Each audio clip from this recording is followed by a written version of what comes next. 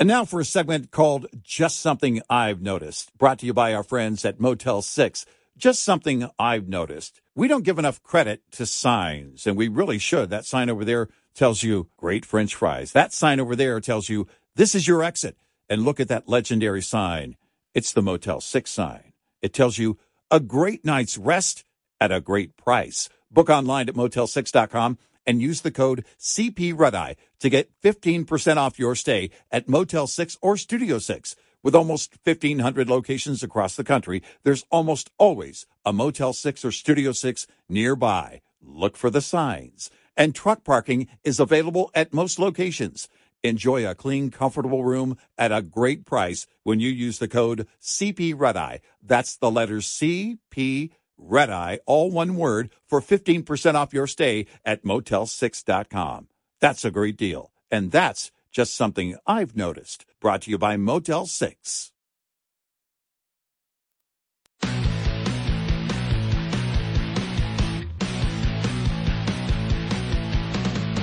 Now, it's Red Eye Radio.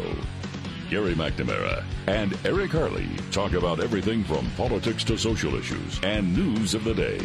Whether you're up late or you're just starting your day, welcome to the show. From the Uniden America Studios, this is Red Eye Radio. Hello and welcome. He is Gary McNamara. I'm Eric Harley. Let's begin a Tuesday. Gary, how are you? I don't know where to start. You've got so many stories out there. No suspect yet in the White House cocaine probe, still open and active. We'll get to that. David Weiss speaks. UAW is ticked off at the Biden administration and Democrats, but they still don't get it right. But at least the unions are finally looking at Democrats and saying, we're getting screwed here. You think? We'll get to that. The story of the Sixth Circuit allowing the Tennessee ban on transgender surgery for minors to go into effect. Republicans roll out a national voting law. I mean, there's just so much going on. Did I say Weiss speaks? Weiss. Yeah, David Weiss also spoke yesterday. The seventh grandchild. I mean, that's a thing now, isn't it? It really is. I mean, it's just it could be a movie. Yeah.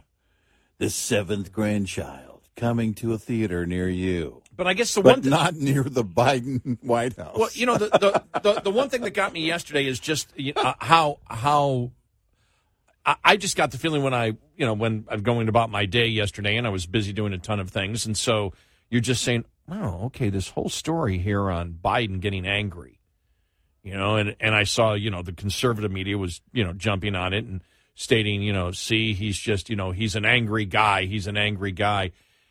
And I'm like, wait a minute. Let me read the Axios article. The Axios article actually, I think, was trying to make the point. Maybe I'm the only one that feels this way, but I looked at it and it said, in public, President Biden likes to whisper to make a point. In private, he's prone to yelling.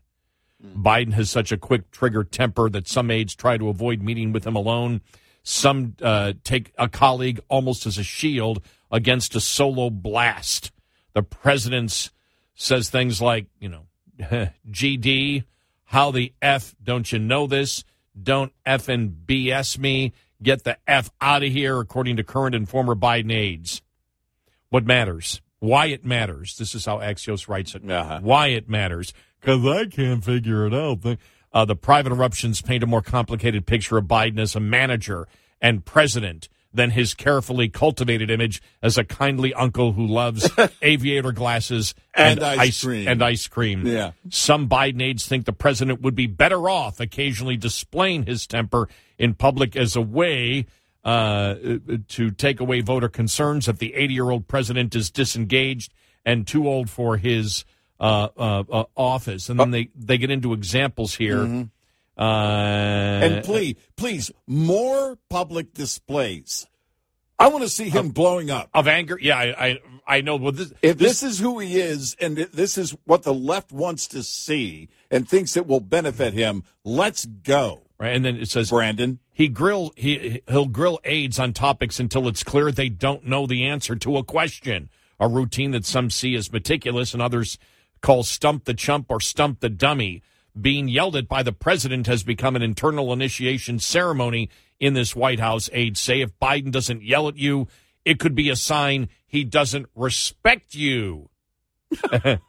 It says, Ted Kaufman, Biden's longtime chief of staff when the future president represented Delaware in the Senate, told Axios that Biden's process is policy-driven, and that has made him a strong executive. If there is something that's not in the brief, he's going to find it. It's not to embarrass people. It's because he wants to get the right decision.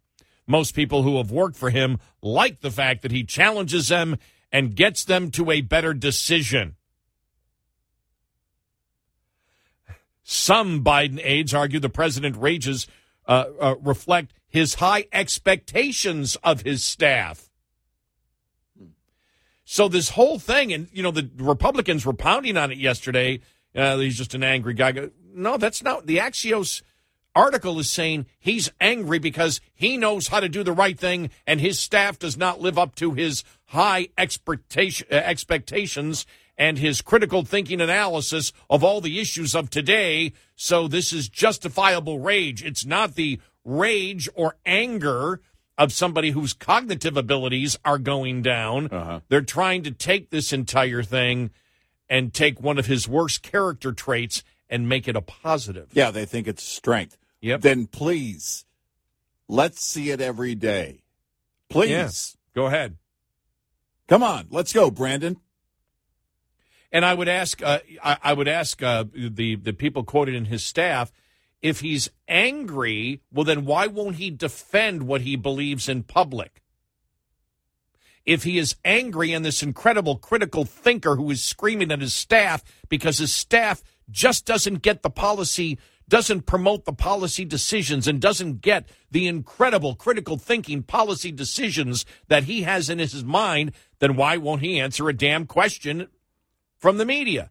If he's that confident and he will grill his Democrat staff, why won't he go after the press for being unfair to him? Why does he walk away every time if he's this incredible critical thinker that if he was just allowed to get angrier in public, that then we would all understand, number one, how great the economy is. By the way, we do have a story coming up on that in a little bit. I believe it was Wall Street Journal who said, well, Biden talks about the great economy. Well, where is the economy doing great? Red states. Yeah. And we'll go through their analysis of that coming up. I saw more of that over the weekend, over the vacation break, about more of the blue states losing people to the red states. People moving to these red states because the economy's growing, because lower taxes, because a much lower cost of living. You're making more and you're spending less. Imagine that. Because the cost of government doesn't eat you alive. Come on. Let it out. Let it out, Joe. Tell us how you really feel. If not, you're weak. Some Biden aides argue the president rages reflect his high expectations for his staff. Speaking Biden is a particular skill. Speaking Biden. I have a feeling the way that they wrote it is not how I just took that. Mm-hmm. It can take years to learn to navigate his moodiness and anticipate what information he's going to ask in a briefing. Uh-huh. That's because his cognitive decline is obvious. And it's also because he's a wholly dishonest person. Nobody knows, including him, what he really thinks. Listen to this one. Oh, this is excellent propaganda. Some administration officials, many of whom went to elite schools, struggle with Biden's demand to ditch. Went to elite schools. and still have student loans thanks to his ineptness. Some administration officials, many of whom went to elite schools, struggle with Biden's demand to ditch wonky, acronym-filled language and brief him as if they were talking to a close family member who isn't in the D.C. bubble. He's a regular guy trying to solve the problems with all these elite wonky people around him. He is the one that has the cognitive and critical thinking ability to put things in plain sense, yet he won't talk to any reporters who aren't extremely friendly. Ditch wonky. That sounds like a really bad 50s sitcom. Biden's defenders acknowledge he can be tough, but they also say he can be more generous and compassionate than many powerful politicians and make them feel like family. Well, except for granddaughters. Well, wait a minute. Are we saying they're all getting paid too? I want to see their bank accounts. Oh, man, I'm just telling you. I mean, it's just... Make them feel like family. So the Axios article was not critical of him at all. And that's the thing. This is not critical. The headline that I saw yesterday morning made it seem like even Axios recognizes he's got a temper problem. That's not the theme. No. That's not the feel of this article at all. They're building it as his core strength. Right. That he should promote more often. Yes. That we're not seeing the real Biden every day. Right. Well, because he won't do any interviews. Exactly. He won't take any tough questions. Right. He's not willing to have his incredible critical thinking, common sense, common man opinions. He's not willing to put them up for cross-examination. Why? Because he's clueless. That's why. Yeah. That's the real reason. And he's a liar. Yeah. Pathological Tell me what liar. he really thinks.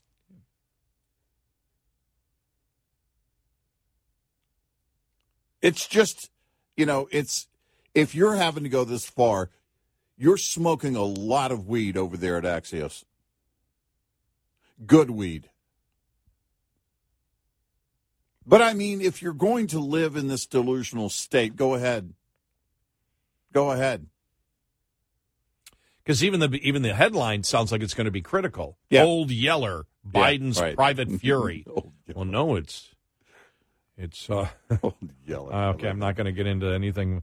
A couple of things just went into my mind. I'm not going to go there with Old Yeller, but Biden's private fury. But no, what the article's saying is it's not saying that he's lost it and angry like you would view, because that's the way that before I read the article, just seeing how it was that this was being presented, was that his cognitive abilities and maybe the possible dementia that people talk about that he may have. As you know, people get angry. You and I both have experienced that. Mm-hmm. They become, to a person who who does not have dementia, they become completely and totally angry and unreasonable and paranoid and everything else. I thought that's where this article was going. I'm like, oh, okay, is Axios coming down? Is this now the liberal media trying to go, okay, it's time to move on from this guy? Right. And when I read the article, I'm like, everybody's sort of, I don't think a lot of people read the article. They might have seen the headline, but didn't read the article, which is saying, oh, he gets angry, but it's justifiable anger because he is such a policy-driven, critical thinking person out there, and he demands excellence from everyone. Right. You don't know because you didn't go to an elite school. Which is just... They went to elite schools. But that whole point was they went to elite schools and he took them down a peg. That they need to talk in more, common sense ways that everybody can understand. Yeah. So whether it's a Joe can understand. Yeah. Joe is down to earth. Just amazing. He didn't go to no elite school, Jack. Get off your elite school overpriced horse.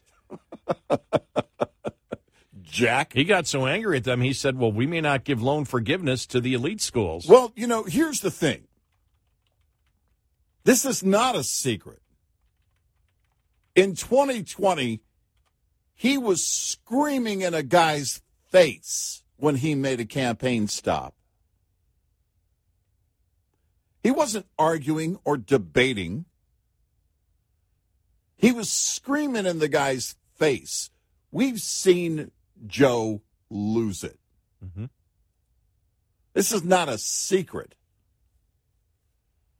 That was the other thing, too, that came out of it, and it was like, oh, secretly behind. It's not a secret.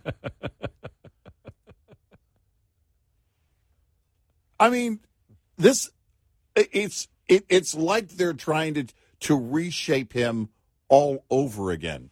And it makes me wonder over there at Axios if they just believe it's so far gone, he would lose to anybody and everybody, even Chris Christie.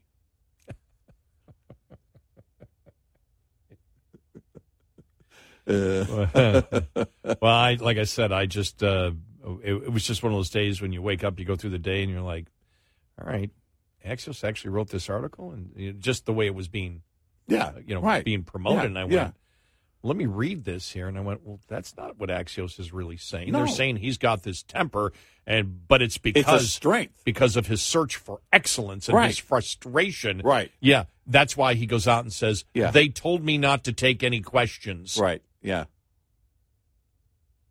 No, if he's angry, it's because he doesn't have a clue as to what's going on, and he's becoming frustrated, like most liberals do, when their policies don't work. Yeah. Like he was with the king. All of a sudden, there was a presentation of arms, and he's losing it, doesn't know which direction to go. I'm sure everybody's seen the video. There's really no audio of the video because nothing is being said.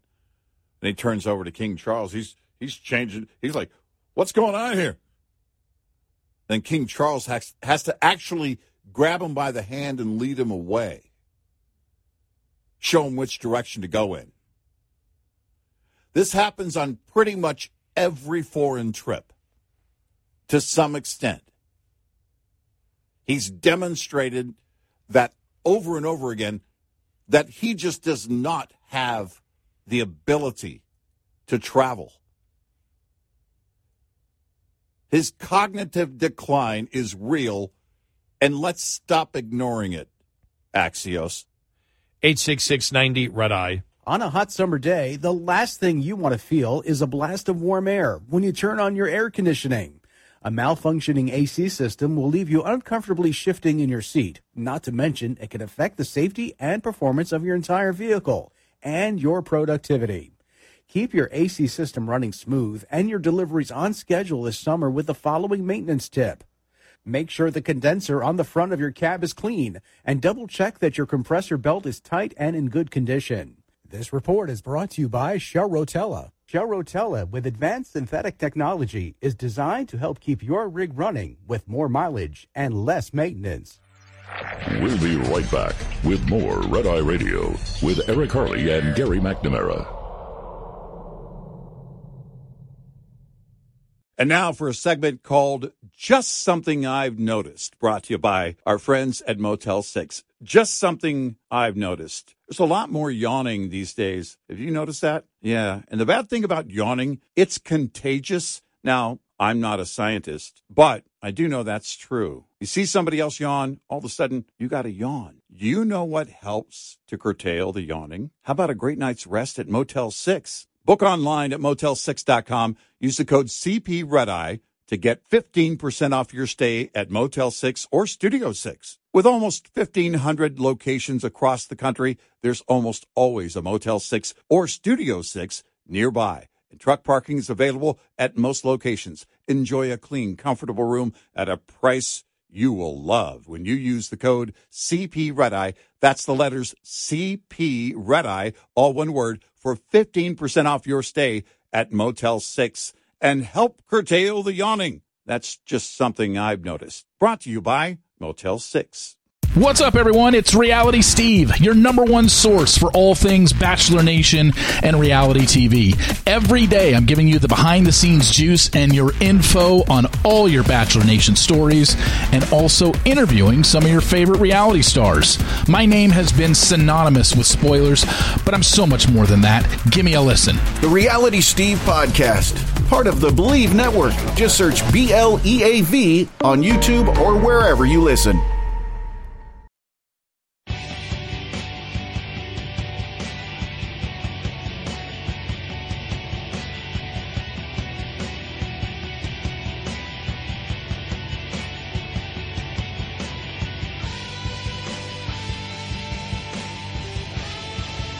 It's Red Eye Radio. He is Eric Harley, and I'm Gary McNamara. So, yeah, that just irked me yesterday just a little bit. So, the other thing is when the Secret Service came out and said no suspect yet in the White House cocaine probe. It's still open and active. So you're telling me after 8 days they don't have a suspect? Yeah, you can't narrow it down. I don't buy it. Not that hard. It isn't that hard. Because what you're saying is there's still a security risk. Yeah. That somebody can sneak it in. Right. Because they did once. If you don't know who did it, then you don't know that they're not trying it again, and it's a white powder. Everybody should be concerned. Right. We're talking about the damn White House. Yeah. I mean, it's just... You have to assume... And there seems to be no concern from the administration at all about it. You have to assume, for the sake of the safety of the president, that somebody could be compromised. Yes. Besides Joe. That's the whole point of the Secret Service. Yes. And it's like nobody's concerned. We don't know. It's like the time the guy hopped the fence during the Obama years and got all the way inside the White House. Yeah. Well, we don't know how it happened. Nobody was watching. He's the president of the United States. You've got one job. One. Keep him safe. Well, I guess we'll find out soon enough. Yeah. That story, because they in Great Britain, that story seemed to die yesterday. Mm-hmm. I'm thinking, okay, let's wait. And I didn't see anything until I woke up. No, I thought I think because of the NATO summit, they're going to just try and push it to the back. Yeah. But the media is waiting for answers.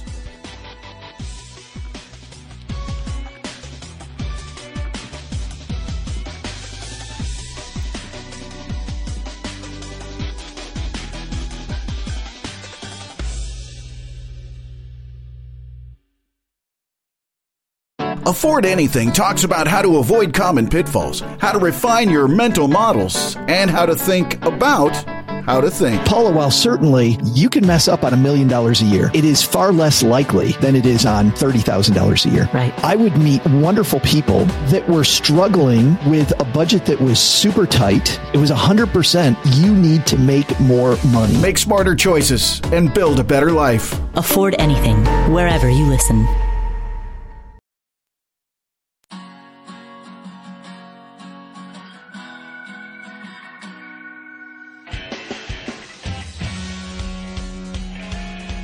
On your smart speaker, say, play Red Eye Radio.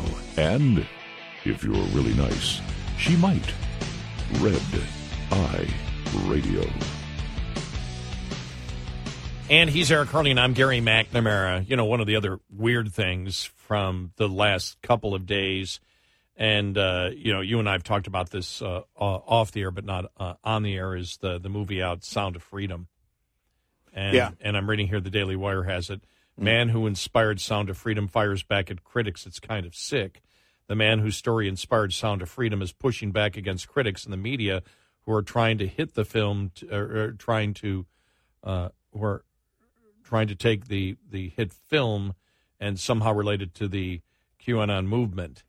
Tim Ballard, portrayed by actor Jim Caviezel in the movie as a former government agent who left his job to save one girl from sex traffickers in Colombia and ended up saving scores more children, told Fox News on Monday there's no justification to accuse a movie of being steeped in conspiracy theories associated with QAnon. I can't explain, and neither can they. Ballard said, every show I've seen, they like to throw that word out. They make zero connection to the actual story. It's very difficult to make a connection when the story is based on a true story. Tim Ballard shreds CNN for slandering The Sound of Freedom as a QAnon film. It's embarrassing and simply grotesque for this guy who knows nothing to start throwing out those terms and connecting it to the real story. Ballard asked, where is the QAnon doctrine being spewed in the film and the script, and argued that he would know best because he was there for these events and they can be confirmed by others. This is just some other agenda. It's a sick agenda. When I've seen the response of the and by the way, the film itself is getting extremely high ratings from people that go to see it. Yeah. And I have not seen it yet, but it's to the point where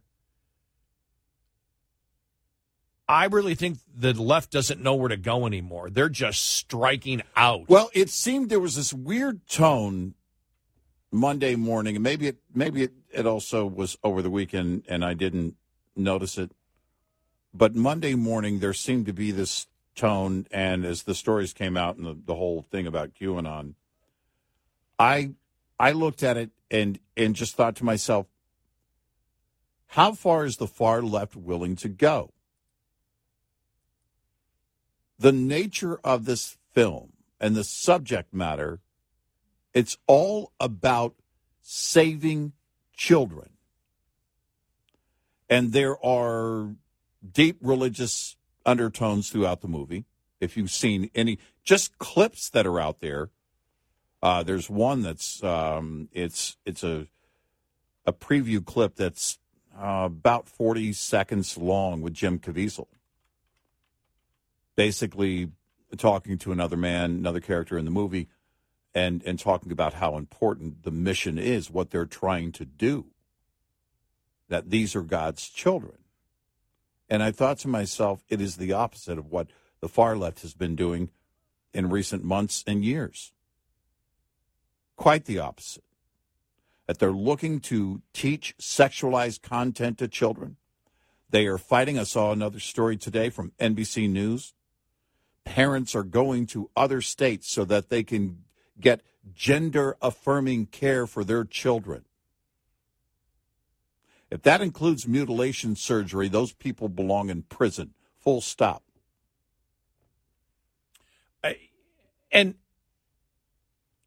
You know, I sit back and I think it's not unfair to sit there and say, does the left actually believe in the abuse of children by their response to this movie? Right. Yeah, that's what I was getting. I thought, it seems to be going the same direction as the far left agenda, and I want to be wrong about that. I want to be wrong about that. Someone wrote today, and I don't follow the person, somebody retweeted it. Not everyone on the left believes in grooming. Not everyone on the right is a Nazi, and blah, blah, blah. I don't need the kumbaya stuff. I get it. I already know that. And anybody that doesn't believe that, you're not going to convince them otherwise. To me, that's not part of a useful conversation, because there is some very heavy lifting to be done if we're going to stop this kind of abuse of children. And when it came out Monday, this story hit, and it just seemed to, and again, maybe it happened over the weekend. Maybe there's been, because it was during our vacation that it was hitting that these movies, that the movie was doing very well in fewer theaters than the new movie with Harrison Ford. And whatever that movie is. Yeah, whatever, the Raiders of the something. Which is fine, For those people that like that movie, it's fine. It's not a competition. It's just a comparison of a movie that really got only grassroots type support. And we've seen that before. In fact, there was a lot of grassroots support for probably in fact, I won't say probably, it is the biggest movie Jim Caviezel has ever starred in, and that's The Passion of the Christ. That one went to hundreds of millions of dollars earned because there was great support from a grassroots movement that kept going for a reason. But the left has to lose their ever-loving mind when there is anything that is, number one, religious-based, and number two, seemingly, and again, I want to be wrong about this, an effort to bring attention to these horrific situations involving children.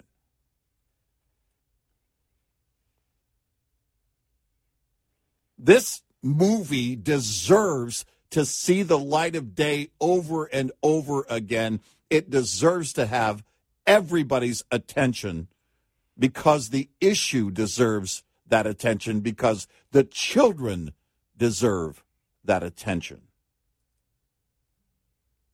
This is not something the attempt to tie it to QAnon. I just don't get it. It must be the far vast right-wing conspiracy all over again if you're doing something in the name of God. Did you also get the impression, and this is what bothered me the most, that, this type of child trafficking, you're by putting this film on, you're over exaggerating the problem. Yeah. Did you get? No, good. I'm glad I got that. It was the last couple of days. It was like they were saying it was hype. Right. If anything, there should have been a number of movies already made. I'm so happy they made this one. But there needs to be even greater numbers of individuals that are talking about it and concerned about it, so they will take action. When I was talking to my father on vacation, and he just doesn't, at his age, he just doesn't pay attention to the news as much as he used to. Yeah.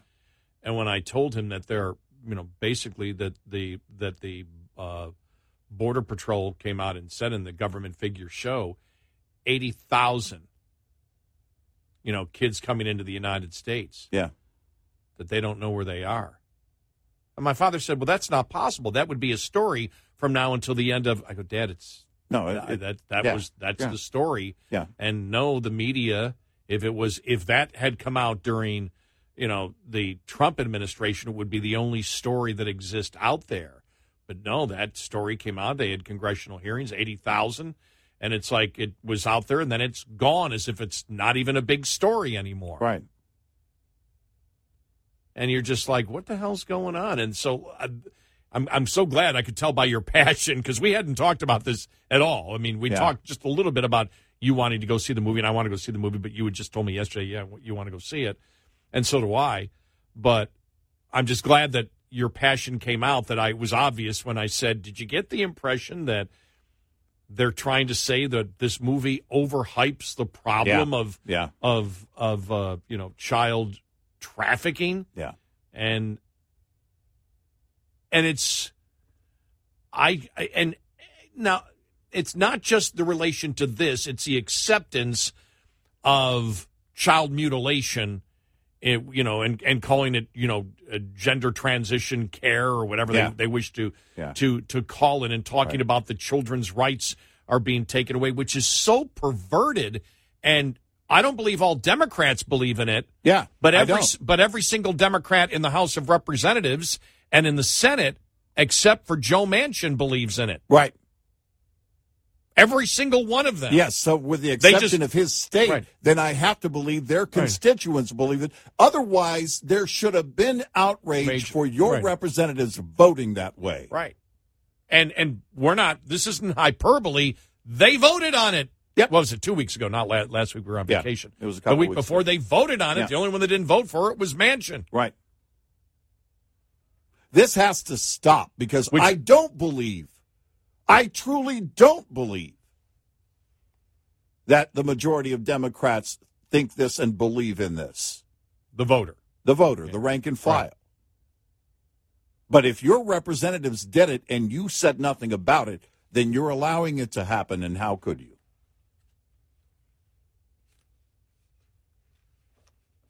I don't care if you never vote GOP. I'm not trying to convert you.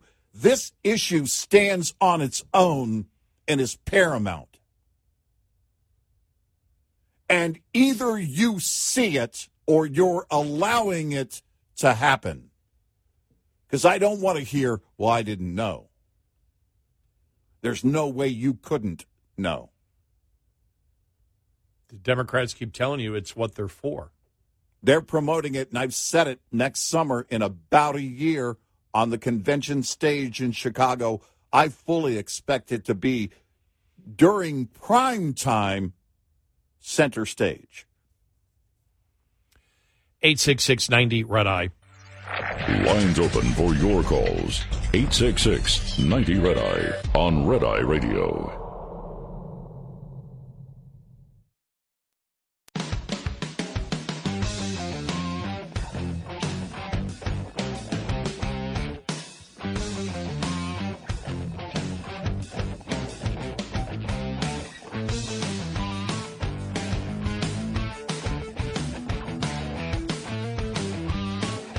It's Red Eye Radio. He's Eric Harley, and I'm Gary McNamara. And I was thinking yesterday, this with the radical transgender movement out there and the misogyny of it, and you saw the thing that Megan Rapinoe, who's I guess going to retire from. I thought she was already retired, but apparently I did too. She's putting in another. She's doing a Michael Jordan thing, maybe. She's retiring again, but that was news last week when we were out, and then she came out yesterday and said that trans women are real women. Do you think because I look at that and go, is that self-misogyny? Do you think that there are women out there that actually wish to be men? Yeah, I don't know. That's a thought that just went through my head. I guess I'm not asking for a definitive answer because I don't have a definitive answer for it. But we all know it's a load of manure. Why would she say that? Yeah, why would somebody actually say that? Why would a woman who in many corners became the symbol for women say that men should play women's sports? Well, I'm just trying to get into the psychology of people because it could be different for everybody. But because when you're on your way out the door, the next move is to be the professional champion for a cause. Now, she was going to be that anyway, but that was kind of my thought on it.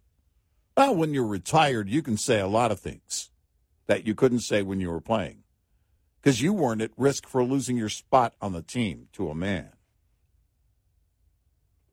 What about the other players? How do they feel? I wish we could. We won't get it, but I wish we could take a poll with players.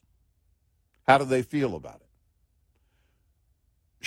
If a man says, I'm a woman, and that's the only qualification, should he be able to play on your team? I would ask it differently. Would you be okay if they played for your team and took your spot? Yeah, that's what I'm getting at. Yeah. Right. Because they're at risk of losing their spot. Yeah. The tryouts would be different. Much different. And we all know that. So when you're on your way out the door and you're retiring, I expect somebody to just, I believe this, I believe that. Everybody get along. I don't care. Blah, blah, blah, blah, blah. When it means something and you could lose your spot on the team, right. I wonder how you really feel.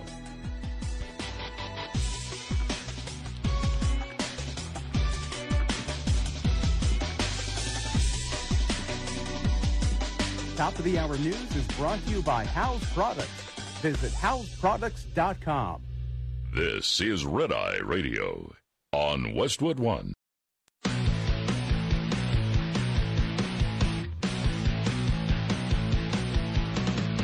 Now, it's Red Eye Radio.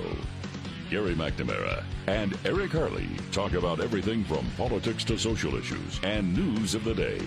Whether you're up late or you're just starting your day, welcome to the show.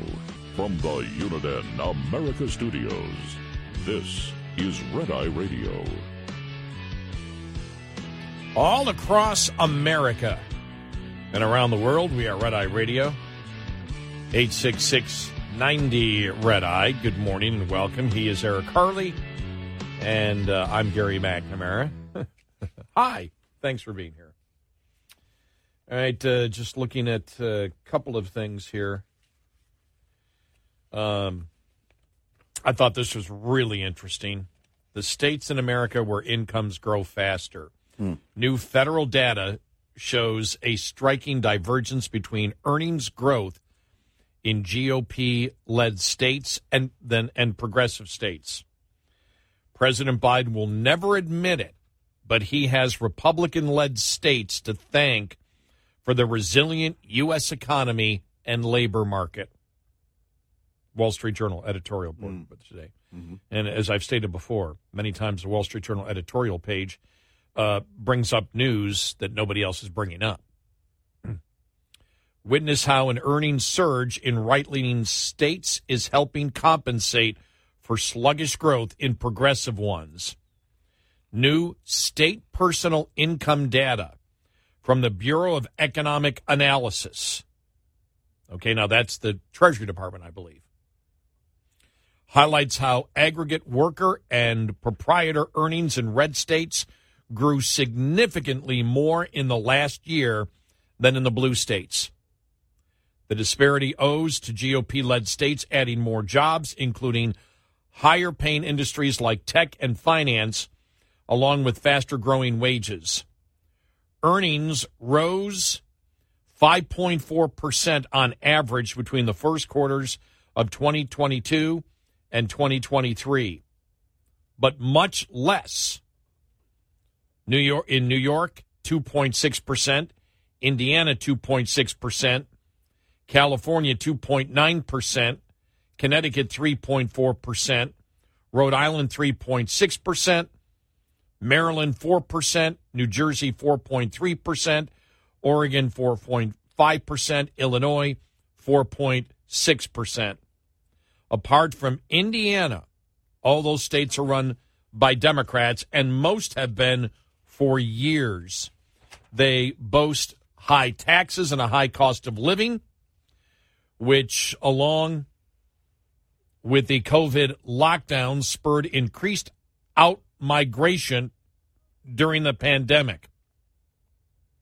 Meanwhile, earnings in the same period surged in North Dakota, 9.7%, New Mexico, 9.6%, Nevada, 9.1%, Florida, 9.1%, Nebraska, 8.6%, Hawaii, 8%, South Carolina, 8%, Alaska, 7.9%, and Texas, 7.7%. Now, understand those are percentages. I would think by looking at the states, those states that did the best by ranking, because they're looking at the population and its percentage, would be Florida and Texas. How to explain this? California suffered from tech layoffs. Hawaii, Florida, and Nevada benefited from a tourism resurgence after COVID's Omicron wave ebbed. Higher oil and gas prices and production boosted earnings in New Mexico, North Dakota, and Alaska, though less so in Texas, which has a more diverse economy. States with higher earnings growth also tend to have lower tax rates as well as fast-growing populations, considering neighboring Utah, 7.2%, and Colorado, 4.9%, which have similar economies but diverging political climates as Colorado becomes more like California. Could that be affecting its earning growth? Progressive states have sought to shower subsidies on favored industries such as green energy, yet earnings in Texas and Florida grew faster across the board than in New York and California, including in information, manufacturing, construction, retail, finance, professional, scientific, and technical services. And they've got the charts there. Manufacturing earnings grew 11.1% in Texas, 8.7% in Florida, versus 5.5% in New York and 2.5% in California. While information earnings declined 1.5% in New York and declined 9% in California. They grew 6.7% in Florida, 9.9% in Texas. Construction earnings grew 5 times faster in Florida, 10.1%, and Texas, 11.7%, than in New York, 1.7%, and California, 1.8%. Population growth in Sunbelt states such as Florida and Texas continue to fuel housing construction despite rising interest rates. Easier permitting makes it less expensive to build, resulting in more affordable housing. Wages have also been growing faster in general in GOP-led states, perhaps owing to tighter labor markets. Average private hourly earnings between March 22 and March 23 outpaced inflation in Texas, 6%, Florida, 6.4%, but not in Illinois, 1.4%, New York, 2.7%, and California, 3.2%. It means that real wages in those blue states declined by 2 to 3%. It's no surprise that more Americans are moving to states where wages are growing faster and their earnings go further. Maybe one reason the U.S. economy continues to chug along is because the rising tide in states like Florida and Texas is lifting all boats. Really interesting. Now, a reporter should ask that question. Treasury Department has come out with it. You see that the economy is actually growing in the Republican states. That's where the big boosts really are in the economy, Mr. President. Well, he won't answer the question. Karine Jean-Pierre, could you possibly answer that one? Why is California growing so slowly? Why is New York growing so slowly? Why is Texas booming? Why is Florida booming? Why is that? And it's, if you ask the people that are leaving those states and going to the states that are growing, you get the very clear and very simple answer. It comes down to the cost of government. It comes down to the fact that in those states in recent years, they've given up on the words law and order. They've given up on families being safe. And it's not just people moving. Corporations are saying it. We can't afford to stay in these areas. Our employees don't feel safe, and if our employees don't feel safe, we don't have any because nobody wants to come to work. So we got to go. And it costs them a lot of money to shut those stores down. That's not an easy decision. You don't just turn a light switch off. Those companies would love to stay and have their retail establishments in those neighborhoods thriving like they did before. But you have this insane policy of defund the police that leads to end bail reform, that leads to higher crime. You know, it's interesting because you and I follow a lot of stand-up comedians, and what I've noticed here lately is on their podcasts, them talking about leaving California. And there are some that won't say it for the direct reason, but they've still left. They will leave, because back in the day for them, you had to, and it's this way with media too. Gary, you know this, and you've lived in like 1,900 different towns. But in the media, you often have to jump around and go to the big cities. You have to go, if you're looking to make a living at it in radio, especially, then you're going to have to go where the earnings are higher, and that used to mean going to large cities. Still does for some, but for stand-up, you had to go and do the clubs, and you had to go to New York, Chicago, L.A. You had to go to those cities. Now you see a lot of comedians that are based in other areas. They're based in Nashville. They're based in Austin. They're based in other cities because they realize, look, I can travel from anywhere. I don't have to do the clubs there. The club scene in the region around Nashville, I don't know about Nashville proper. I know that they have Zanies and a number of outlets where you can actually work locally if you want to do that. But the club scene in New York is for comedy is undeniable. Well, then you start looking at, all right, what has changed? More clubs popping up, but also when that opportunity presents, it gives those comedians, just like anybody in any work field, in any career, gives them more choices. And listening to so many of them say, and there are a number of them that have said, I want to be in a place where even if I don't carry a gun, I know that I can make that choice for my family if I feel it's the right thing to do. I talked to a young guy a couple of weeks ago. It was just days before our election, our vacation. We elected to go on vacation. And he was telling me, he said, I didn't always consider that. But now, he said, after living in big cities, I know how important it is to defend myself. And I'm grateful for states that have that policy. And it was interesting because he said that to me unsolicitedly. It was not actually part of the conversation. He kind of worked that into, I live around here, I live here, and I'm grateful that I can protect myself if I choose to do that. When you look at all of these items combined,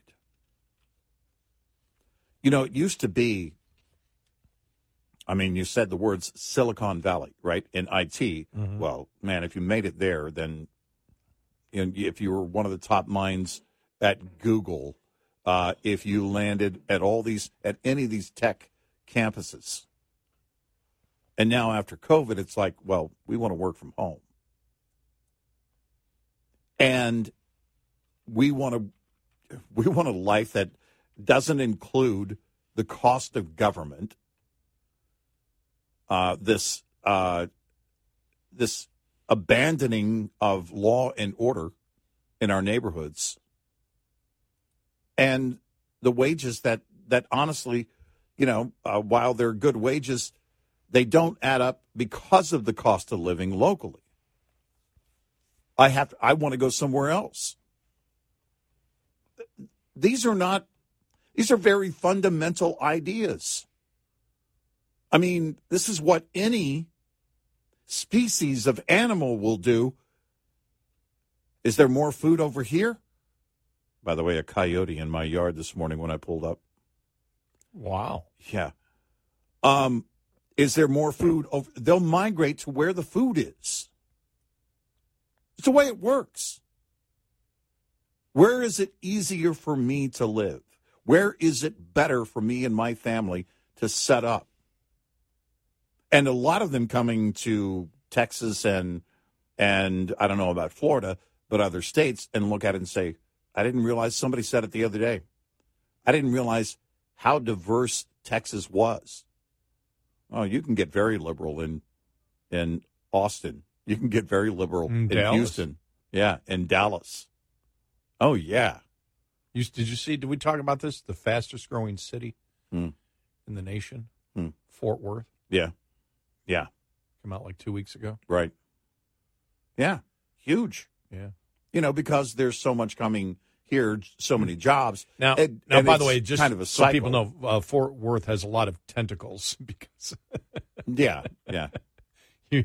you can have Fort Worth, and I think they mean the metro area, but you can have Fort Worth, then a suburb, then Fort Worth. Yeah.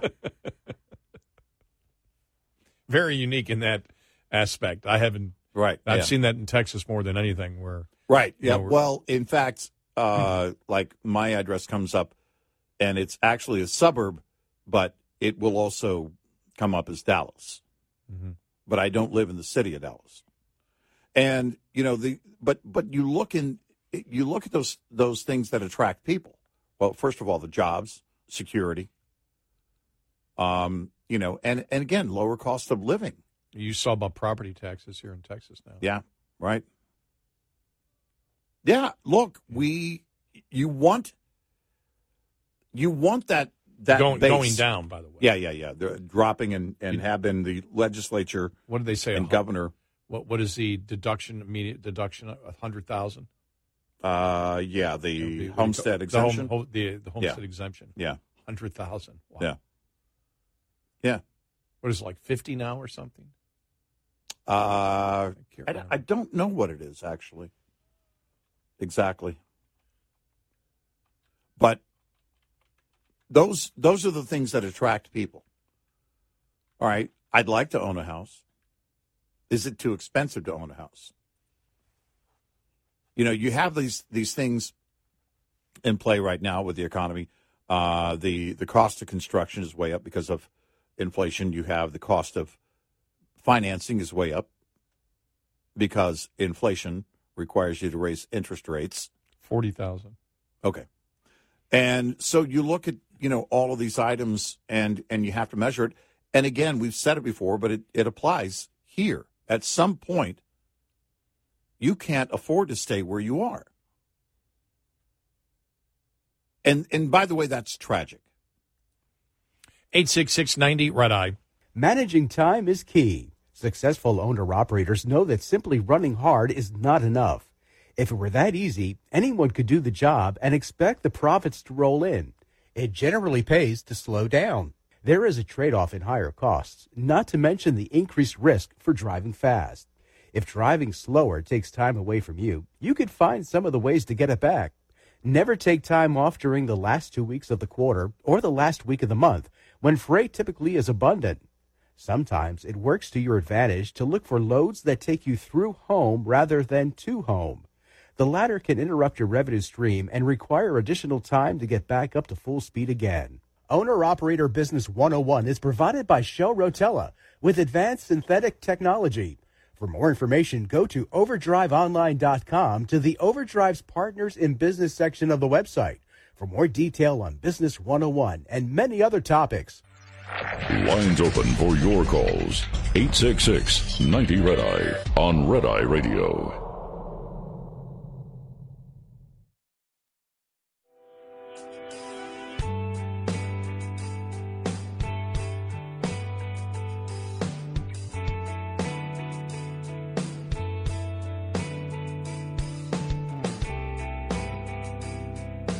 It's Red Eye Radio.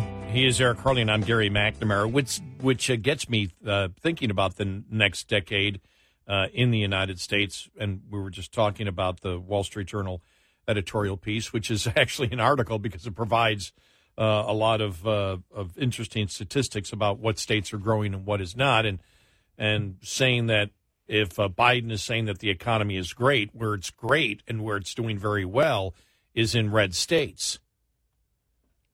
If Biden is looking at the economy and saying, well, this is really doing well, and why don't people believe the economy is doing great? Well, it's not in blue states for the most part. Right. It's doing good in red states. And it's like he's not going to admit it, but, boy, I'd ask that question. But when you see, and there's a headline right there, Texas just puts in the biggest property tax reduction in history. Yeah. Right now, with everything going on, where you've got California, New York, budget deficits wanting to raise taxes, and Texas, biggest property tax cut in history.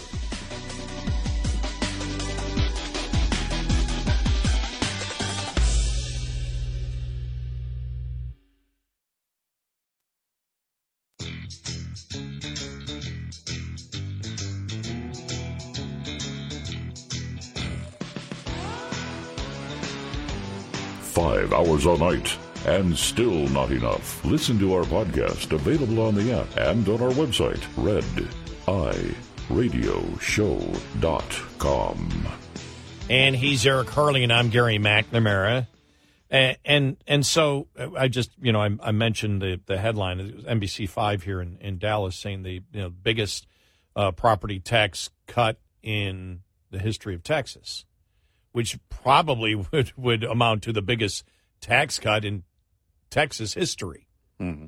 And so you see that happening here in the state of Texas. We brought you the article that showed that it's the vast majority of red states is what's keeping the good economic numbers up there. When you look at economic growth, it's Texas, it's Florida, it's places like North Dakota. It is not the liberal experiments. Mm-hmm. It's not California. It's not New York. Right. It's not Illinois. And so on top of all that, you and I talked about California looking now to raise taxes because they have a budget deficit. And then the pressure now that's on, with reparations that would absolutely bankrupt a state like that, with companies moving, with people moving. We've seen this since COVID happened. Mm-hmm. I mean, it's not just one reason.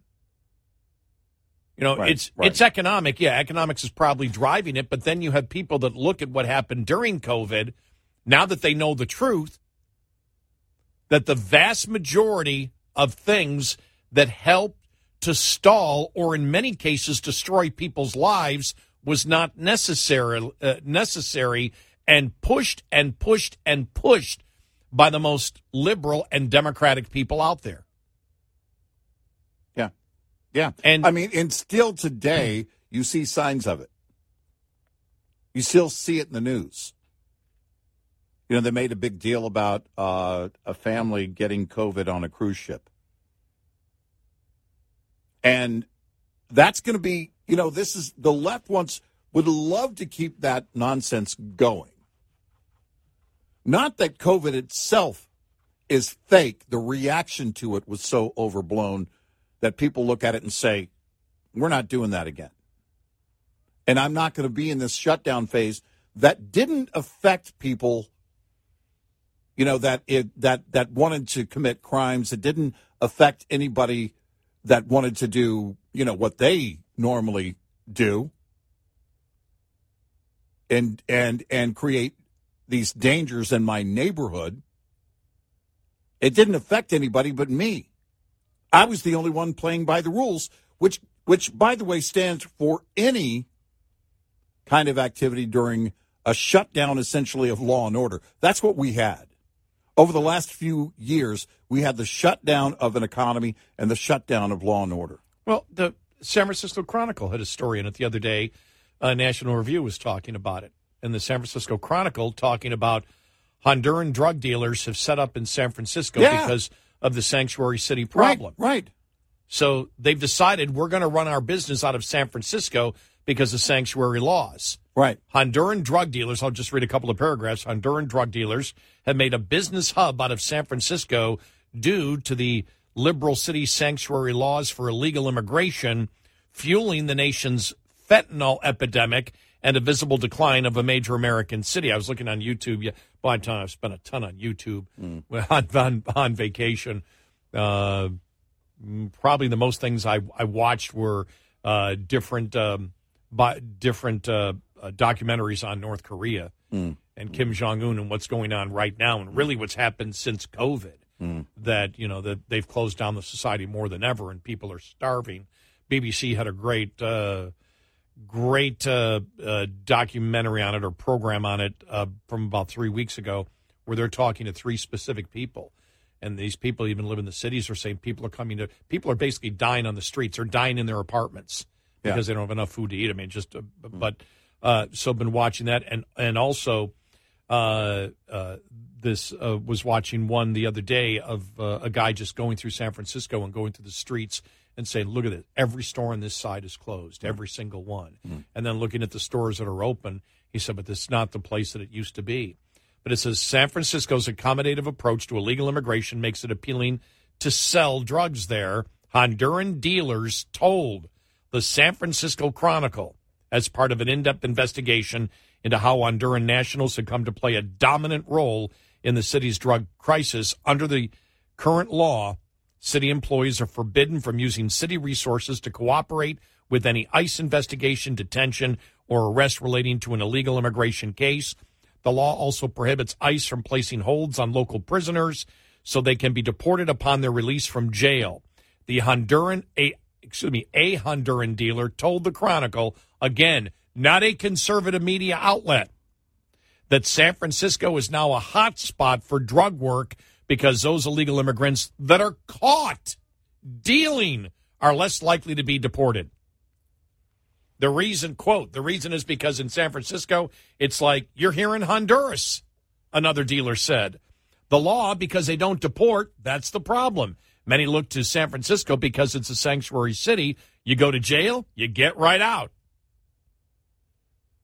San Francisco's drug arrests have dropped significantly in recent years, and they go through all the stats, basically saying it's the policy where Honduran drug dealers are now saying San Francisco's the place to be. Yep. I mean, it was always going to culminate with this kind of activity, first of all, with sanctuary cities. When the cartels knew that we're not going to control our border, well, we can move right in. The cartels are using state parks in California to grow weed. State parks. They're not even trying to hide it on private land. They're operating inside the U.S. at will. And all of these, the call for defunding the police, before defunding the police, we have to remember, it was defund ICE. Abolish ICE. Oh, yes, abolish ICE, right. And you have all of this that is bound to set up. It was always going to culminate in a much greater level of crime in all these major cities where they have these policies. By the way, how far did Mayor Adams get in appealing to the courts, please end sanctuary policy? Did in New York. I didn't see the story where there he is succeeded. And this is what it comes down to. You have to, in order to bring about real change, you have to change leadership. The local leaders are going to have to go in and change this policy, and they're going to have to enforce the law. Now ask me if I expect that to happen. You're not going to see this massive swing toward a more conservative city council in San Francisco. Or in L.A., we saw that they're back to, the no bail. Right. Again. So you look at that and it's like they don't plan on changing at all. No. And so you look at that story from the Wall Street Journal and you say, where are we going to be in 10 to 20 years in this country? What is that population shift going to be like? I mean, I saw one, again, it was on YouTube, one documentary, and again, it's projecting out, saying the next 10 to 15 years, Texas will be the number one state in population. Yeah. That the growth is reversing like you can't believe, the growth of California as opposed to Texas, and Texas has so much room. Mm-hmm. And so it's got, just so much room to grow where you look at, if we became a state of 40 million, you may have, for example, Dallas-Fort Worth, will have expanded a lot. But the fact is, you look at water, that may be a concern.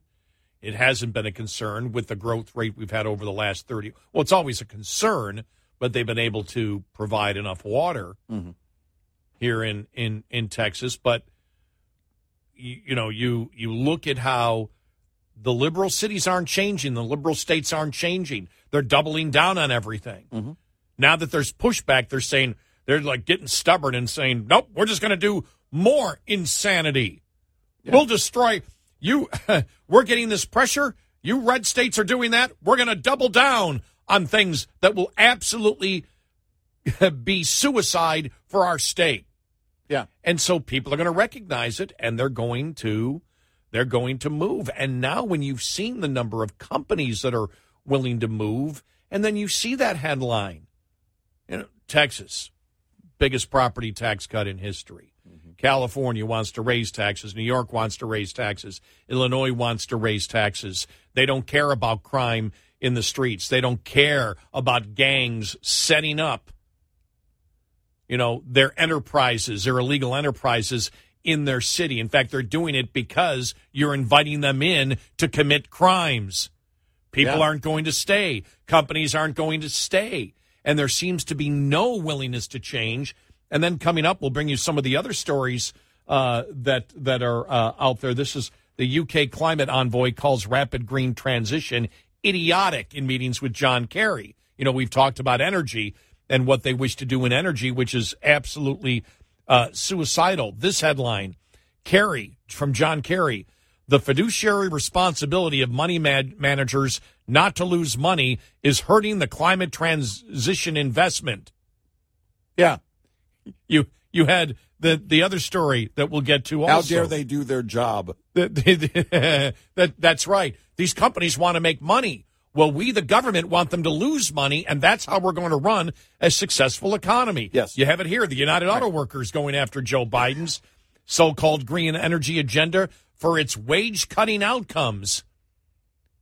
That the government is subsidizing the production of electric vehicles, but still with the government subsidizing, they can't make any money making electric vehicles, so they have to subsidize that with gasoline vehicles, which are now much more expensive than they would be without the EVs. And so what are they doing? They're cutting union jobs, as we have seen. And so they're saying, okay, we're cutting union jobs. Oop, we're going to lower the money that you make as a union. And the union is panicking. Now the union's saying, we want to build the best EVs in America, but we want to be compensated. Well, sorry, you can't be compensated if your company is on the direction to not make a profit. It doesn't work that. And so they're angry. The union leadership still has it wrong. Right. But they're complaining, saying, well, this is hurting the worker. The worker's getting killed by this. Well, what the hell do you think happens when the government comes in and says, you must make these vehicles? We'll subsidize some of it. But the average consumer can't afford to buy your product. You're not going to be able to sell your product. You can't make a profit. And the unions are going, what the hell? This means this is our inevitable destruction. Duh! It's like the West Virginia Coal Miners Union in 2008 all over again. I mean, we go. And the UAW is so huge. I mean, how did you not see this coming for years? I know. And maybe that's being on vacation. Maybe you just hear this frustration, anger, just as I like to call it, the perverse sense of awe in the stupidity. Yeah. Don't think that the United States can't lead the world in stupidity, because we do every day, especially with the Democratic Party. And people begging for more pain from the Democrats. Right. Listen, we're not getting it done. Double down. Double down. You haven't killed the unions altogether yet. Keep trying. Try harder. We'll get to all those stories coming up in more detail. 866-90-RED-EYE. Get in touch with Red Eye Radio. Toll free at 866-90-RED-EYE.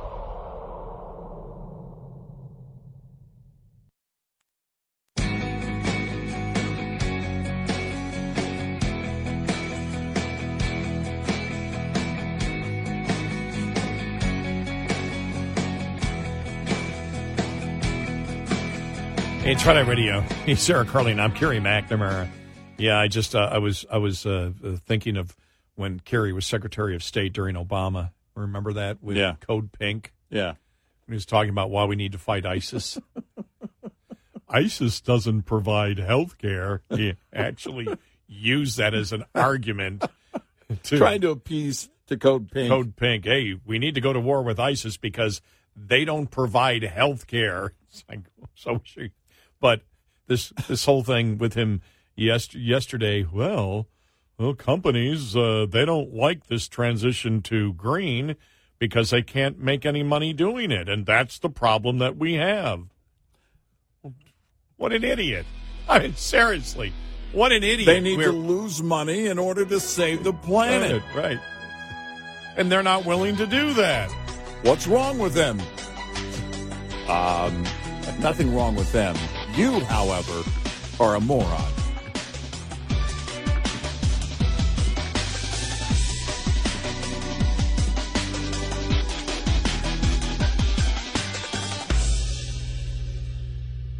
This is Red Eye Radio on Westwood One.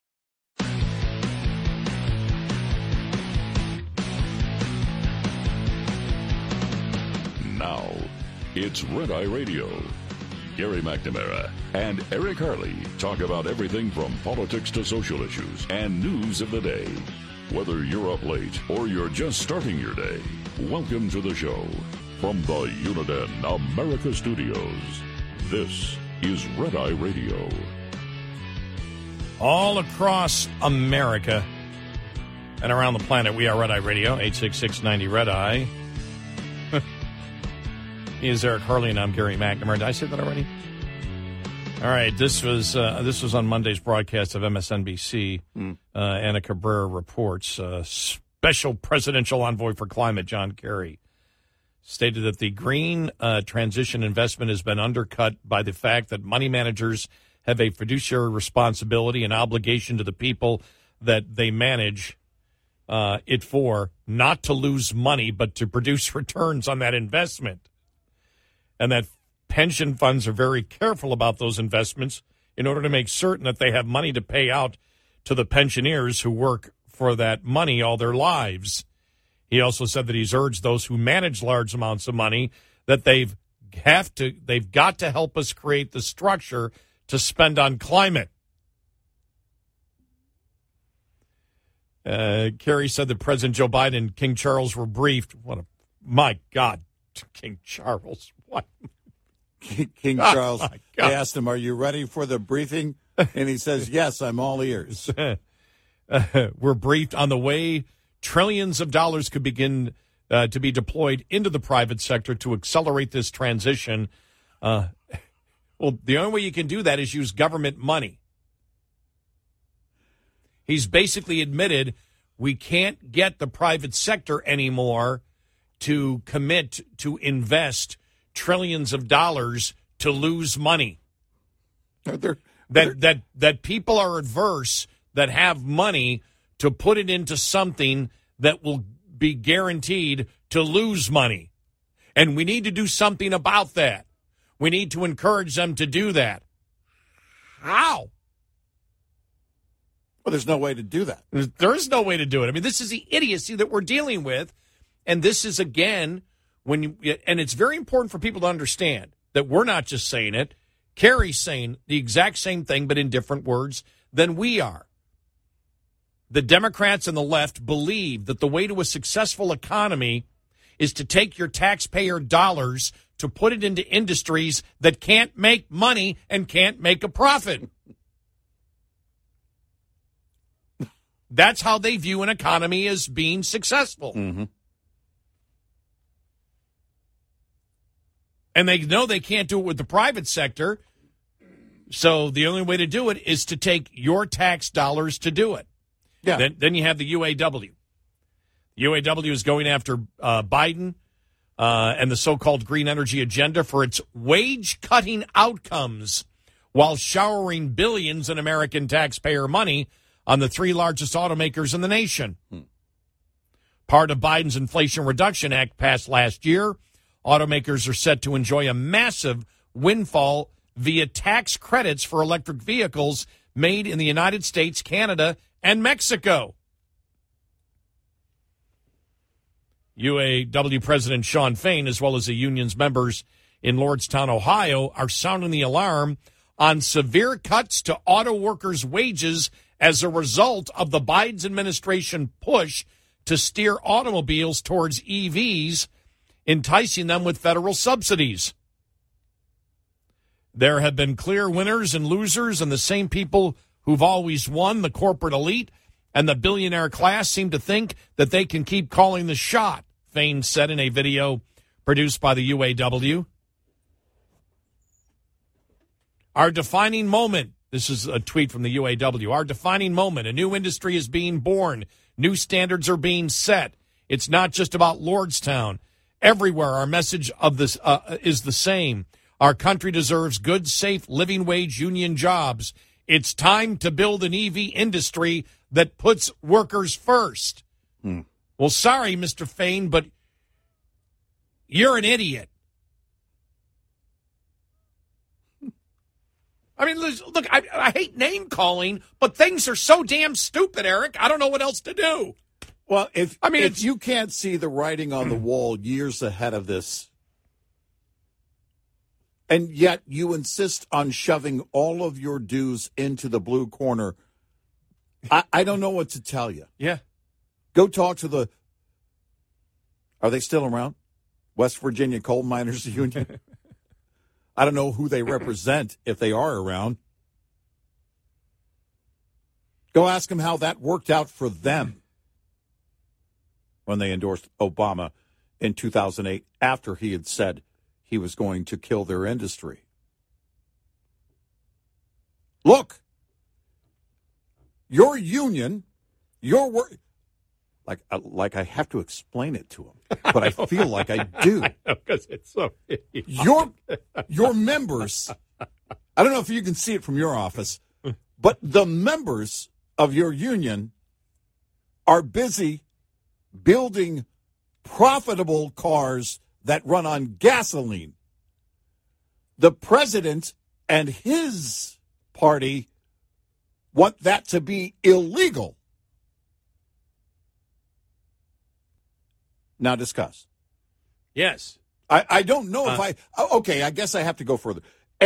And now they're forcing these companies to build these cars using your members, and those cars are losing money for the companies. And I'm sorry, what was the question? I'm Forrest Gump. Let me explain things to Mr. Fain if he doesn't understand it. We want to be working, driving. Because remember, we need to be part of the EV. Yeah. To be part of the EVs to make a profit. Yeah. The EVs have to become self-sufficient on their own. Yes.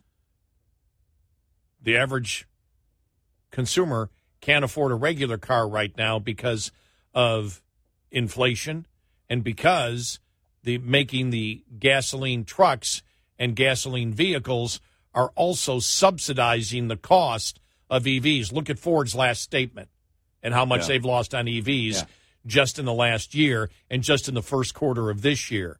Can't make money doing it.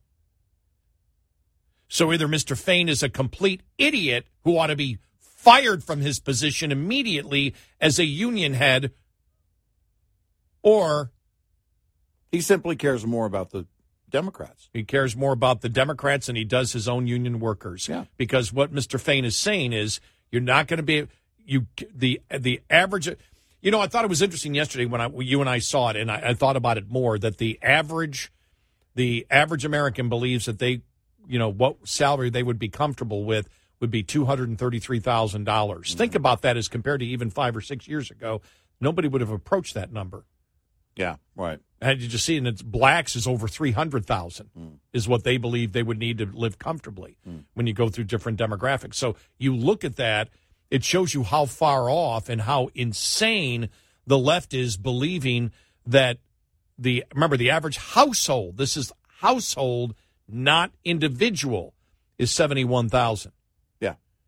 And so you're talking about electric vehicles that are going to cost, and by the way, they cost you one way or another through taxes or whatever.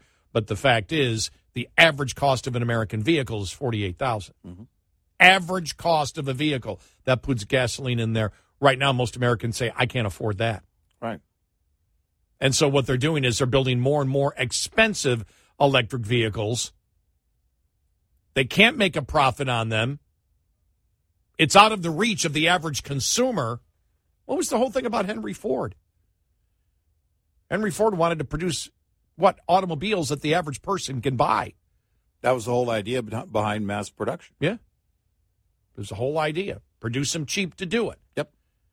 And so the UAW head is saying, well, okay, what we need to do is, we need to make more money. Labor costs need to go up in the building of electric vehicles that nobody wants to buy, and you can't make a profit on them. Yeah. Does any union member believe that that is the path to success for the UAW as a union? Right. Or is it suicide? UAW are being led by idiots or liars or both. Your dues are going to support a party who is and has been for years now against production. They're against manufacturing. They're against profits. John Kerry has said it out loud.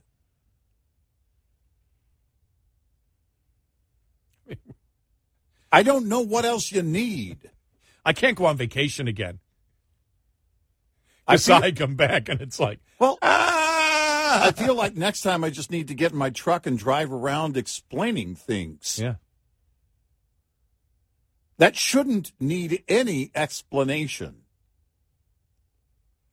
It's time to put an EV industry that puts workers first. What a load of horse manure. Workers first? Hey, Democratic Party wants manufacturing workers gone. Are you kidding me? Yeah. And, keep working hard as long as you can to make sure that part of that pay goes to support the demise of your industry and your career. And it's important to remember that the leading candidate for the Republican Party right now for president of the United States promoted the EVs at the now bankrupt and closed Lordstown plant, and is out there promoting like crazy subsidies for ethanol. Yeah, you can't get there. Trump on those topics is as liberal as you can get. And you can't get a profit by doing that. Nope, you can't.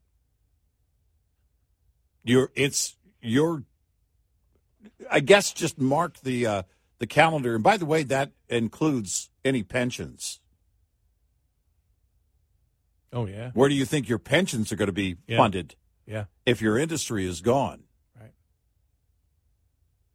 Your leadership, UAW, if you're a UAW member, is leading you right down the toilet. Because the truth is they want control of the manufacturing. They would love to nationalize energy and manufacturing. They want to control the means of production. And if you think your union has any power at that point, you're delusional. Yeah, it's over. 866-90-RED-EYE. We'll be right back with more Red Eye Radio with Eric Harley and Gary McNamara.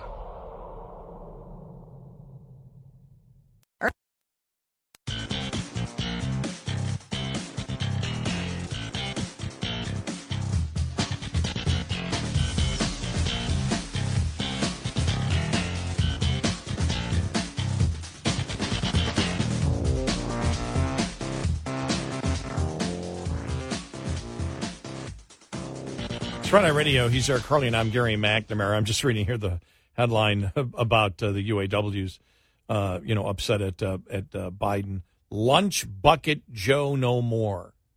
The first thing he did was kill tens of thousands of union jobs with the pipeline. Haven't you learned to code yet? Yeah. Oh, and in this the story, they talk about once the Lordstown plant went. Let me just get it here. It says, in particular, Fame points to GM's closure of its manufacturing plant in Lordstown only a few years ago, which saw thousands laid off. a devastating blow to a small Ohio community. I think it was like an economic crash almost. I mean, everybody here was GM, said the UAW local head. My kids went to Lordstown schools, so a lot of their friends moved away. It took a hometown community and separated it. Since then, GM has partnered with LG to open up Ultium Cells, an EV battery plant that the automaker promised would bring high-paying green energy jobs. Residents were pitched on the new facility, bringing good-paying green jobs back to Lordstown. Fain said what Lordstown found was a far cry from what was promised. Dave Delick, UAW Local 1112, said the Lordstown community thought the new EV battery plant would be the next wave of manufacturing jobs, but said since the plant opened, it hasn't been good yet. According to Fain, former Lordstown Assembly employees made up to $30 an hour. At Ultium Cells, employees are earning $16.50 an hour, with hourly earnings increasing to $20 after 7 years. Ultium Cells cut auto wages in half. Well, if you believed it, then you're a fool. Yep. If you believed the BS they threw at you, you cannot increase wages for labor by producing a product that cannot make a profit on its own. I don't know. I guess we have to start every single liberal on basic economics and basic math. Well, is it that they've been living in this delusional world for so long they can no longer do the simple math, the simple equation? Did you just think it was going to be handed to you and that everything was going to work out? We're going to save the planet and everybody will have plentiful jobs. John Kerry just admitted you can't go green and make a profit. You can't save the planet without killing the economy. According to the data analyzed, by the way, we don't believe you're saving the planet necessarily. No, we don't.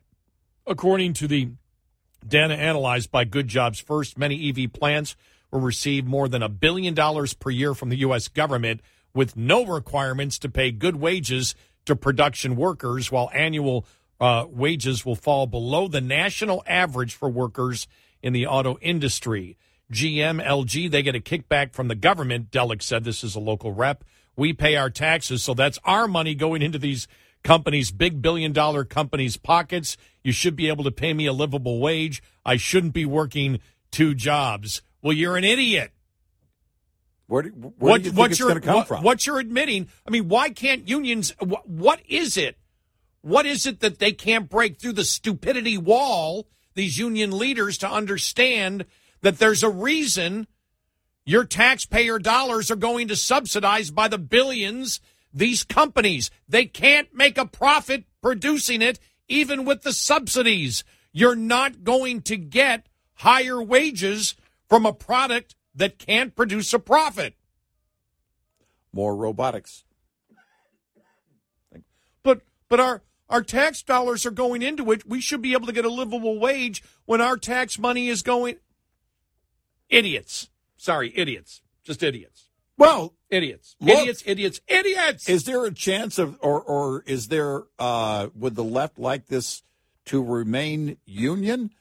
Yes, except it would be a public union because they want the federal government in charge of the means of production, which means you would then be working for a public union. How do you think that's going to work out for you? It's not. Lower wages, but man, you're going to have a long-term job. It's good to see the unions are finally learning, this new green economy pays half the wages. And it's not sustainable. And it's not sustainable. It's not going to work. And the more they outlaw behavior and ramp up mandates, the faster it would fail. And that's exactly what's going to happen. Hey, at least all the companies came out last week and said, we can't continue to do this. We can't make it. Right. That was right before we went on vacation. So it was 2 weeks ago they said that. Why aren't the unions saying the same thing? We need to produce gas-powered vehicles. Right. How long will union leadership continue to promote to its members economic, energy, and national security suicide? It is. It's inevitable. There's nothing that is obstructing the view here. Nothing. No. All you have to do is open your eyes and look. Quit living in this delusional world. And we told you this a long, long time ago, and we got flack from unions about it. Hate to say it, because I do hate to say it, because people are losing jobs, but we were right.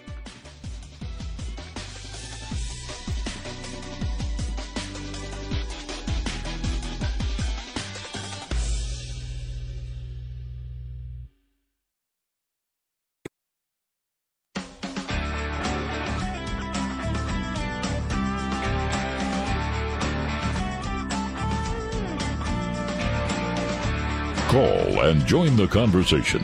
1-866-90-RED-EYE. Red Eye Radio. And he is Eric Harley, and I'm Gary McNamara. And we can sort of come to not a conclusion, because we never come to a conclusion, because everything is always ongoing. But I can justify me a couple of minutes ago saying, idiots, idiots, idiots, idiots, idiots. How can I justify that? Well, the UK climate envoy calls rapid green transition idiotic during meetings with John Kerry. So if it's idiotic, what type of people would put forth and promote an idiotic mindset?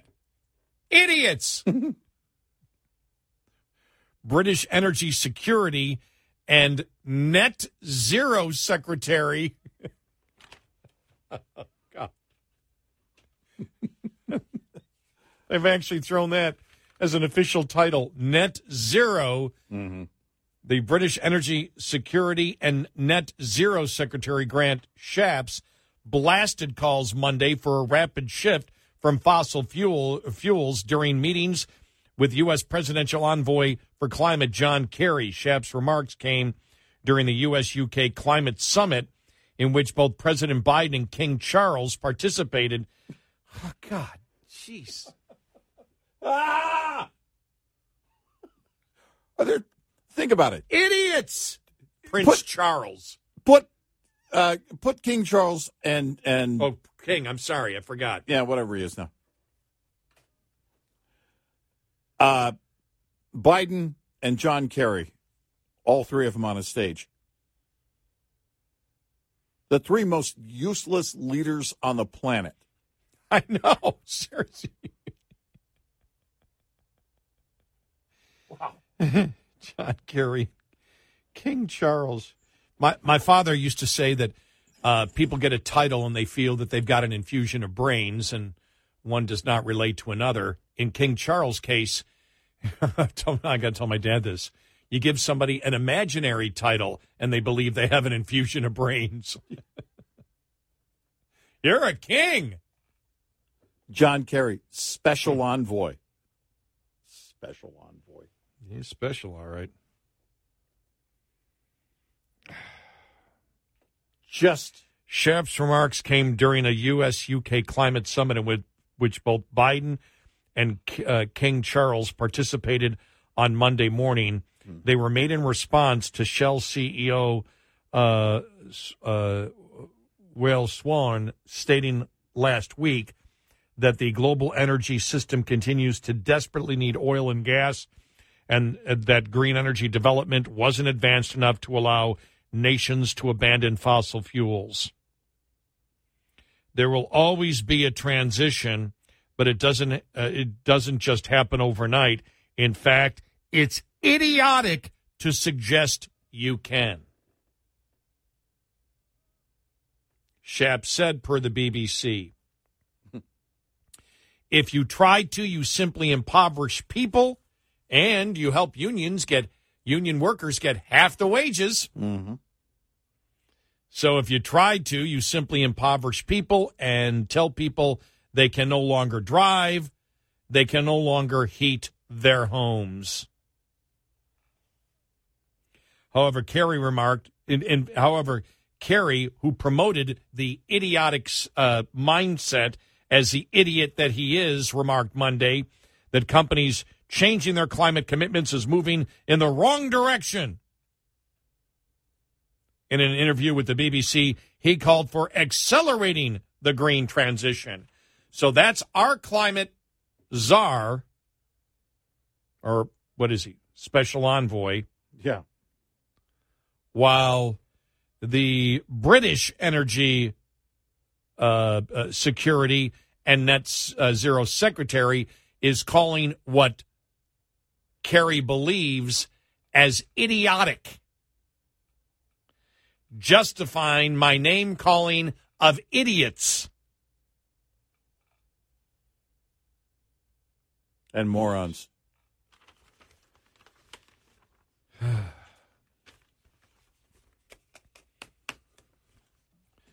It's still not as good as, it's still not as good as trying to convince Code Pink that we need to go to war with ISIS. ISIS doesn't provide health care. Really? Well, they really don't need to because suicide bombers don't need health care, John. Yeah. It's the opposite of health care. Yes. You should have been promoting life insurance.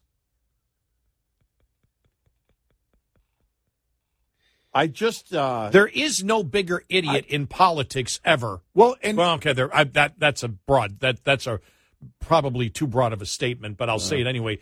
There isn't as big in modern politics over the last 30 years in this country a bigger idiot and a bigger person in politics that is completely clueless than John Kerry, who is completely unqualified to be on the international stage. He's an idiot. Why? Because he believes in idiotic things, to quote the Energy Secretary of Great Britain.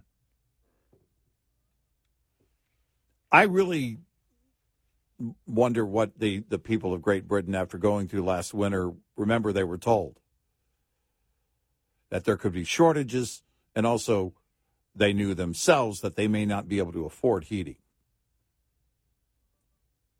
And then you get John Kerry shows up, we've got to ramp it up. We've got to do more of this. We've got to make sure that your heating just doesn't exist at all. We are led by fools, but then fools put them into office. Yep.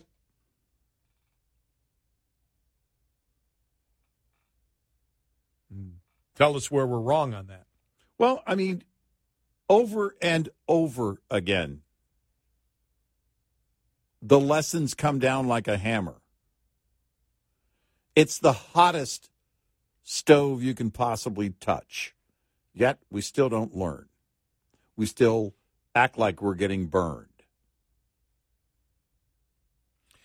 Well, there is no thought process at all. My dad and I were having the discussion yesterday because he lives in New York and the whole natural gas thing. Talking about it, going, well, yeah. Actually getting rid of natural gas in stoves and using it to generate the electricity that will power the stoves with electricity. As my father said, he goes, well, from simple physics and chemistry, you're heating things twice. Yeah. It's like, yeah, duh. Right. Plus as we know, the resistance of, through the electrical wires. But it's like, and as has been brought up, it's much more efficient to use natural gas just in the stoves. But it didn't matter. It doesn't matter. It doesn't matter. As long as it fits a narrative, nothing has to work. Nothing has to work economically. No. Nothing has to work scientifically. No. Nothing has to solve the problem. If your intentions are good, then you're a hero and you're a saint and you should be applauded. Mm-hmm. Well, you're not having the UAW say that these days, are you? As long as you mean well. We're trying to save the planet, and that's all that matters. So remember, the union leadership, the UAW, is not saying we want more of the company's profits. What they're saying is, if you're subsidizing the companies with our taxpayer dollars and they're still losing money, well, you need to take those taxpayer dollars and subsidize our living wage. Yeah. Well, that's the only game, unless they're going to go full public union and the federal government's going to take over the means of production.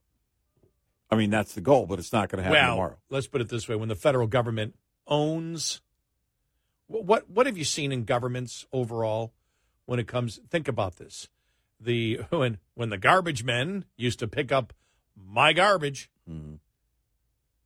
that was the town doing it. Mm-hmm. Tell me a town that picks up their own garbage anymore. No, it's all contract. That has their own garbage trucks. Mm-hmm. Everything will be, I don't care who it is. You can sit there and say, well, these communist nations, they had unions. Yeah, and those people really lived in palaces, didn't they? And drove nice cars. Exactly. Your union will have no power. It'll have no power, and it'll have much lower pay. The only way you have a chance at a union is if your company is making profits. Yep. And the more profits your company makes, then the more justification for you to strike. And instead of calling on them or unionize, instead of calling on the government to change the policy, they just want more public money to go toward the union pay. Right. That's not going to work. It's the same thing with the unions believing that Starbucks is the panacea. Yeah, that's it. Right. One of the highest turnover, lowest paying jobs, that's where unions are going to succeed. That's how bad the union leadership has been over the last 40 years in this country. Yeah. Yeah, we can build the union through a revolving door. Yeah. They don't even want to survive. No. The union leadership does not want to survive. No, it was and this is what it comes down to. You're just going to be an activist, and the only game you have now is to call for more taxpayer money to go into your pocket. Right. Because the companies can't make a profit on the EVs. Right, and you know that. You just want more government money. And there's no way you can stand up and say, and you know this, you can't stand up against the administration and the left and say, we got to stop building these vehicles. We got to start building gasoline vehicles again. Well, you can't do that. So the whole union mission has been turned on its head. Yeah. Since the George Meany days. Yep. Because it's got nothing to do with the companies are making a profit, and we need to share in those profits. And the company isn't being fair, and we're making the company record profits. Now it's the government's handing out tons of money to these companies. And we need some. It doesn't matter. They're not making a profit on what they're building, but we're not making enough money, so we need more money from the government to support our workers. That's where the union movement is in the United States today. If you're a union member, you tell me how that leads to anything but your eventual demise. Ain't going to work. You don't need Sean Fain in there. You don't need union leadership. No, you need those companies building gas-powered cars. Yeah, your union leadership right now is useless if they're promoting the fact that we need to share in what? We need to share not in the profits of the company. We need to share. The company will be losing money, but we're all for losing money as long as the taxpayer subsidizes us with what we view as living wages. So we're not going to negotiate with the company for a share of the profits because there are no profits. We want money from the taxpayer. 866-90-RED-EYE. Get in touch with Red Eye Radio, toll free at 866-90-RED-EYE.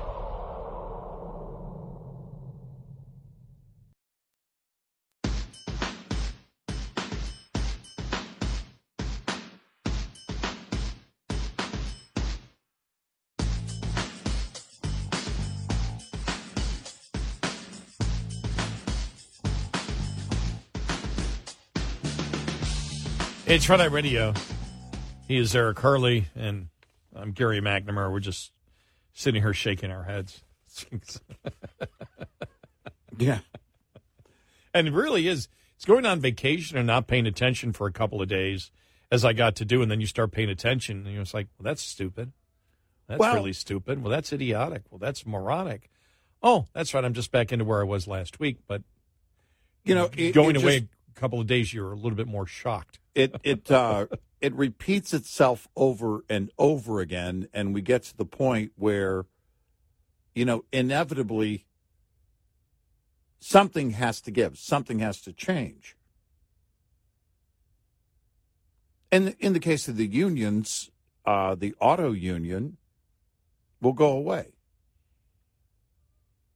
because the companies can't make a profit, and the mandates aren't going to go away unless we do something about it. And I'm confident we won't. People will arrive at 2035 in California saying, I'm sorry, what? I can't buy a new gas-powered car? What? I thought that was just something on Twitter. I thought that was a rumor that James Woods started. You mean it's real? I can't? You mean it's 2035 and I'm still living in California? I thought these are all conspiracy theories from Jim Caviezel. Yeah. I thought it was QAnon. You mean it's real? It's real. No, that's basically where we are. And nothing will change until people just decide, oh, wait a minute. We can't do that. I can't afford that.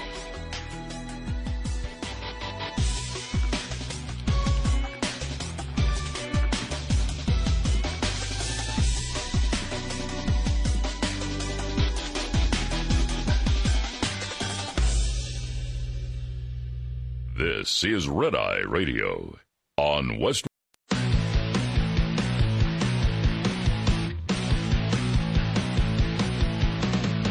Now, it's Red Eye Radio. Gary McNamara and Eric Harley talk about everything from politics to social issues and news of the day. Whether you're up late or you're just starting your day, welcome to the show. From the Uniden America Studios, this is Red Eye Radio. All across the USA and around the world, we are Red Eye Radio. He's Eric Harley, and I'm Gary McNamara. What? You said white powder in the studio? I just saw some white powder in our it may be coffee creamer, but I'm not going to risk it. Does anyone, here's the thing. Here's the conundrum with that whole thing at the White House. Mm-hmm. How could it not be Hunter's? And also, how could we be led to believe that Hunter would actually ever leave any cocaine behind? So it's not his. So he's been exonerated. I'm starting to think it's not his. Red Eye Radio now believes we're calling it not Hunter's.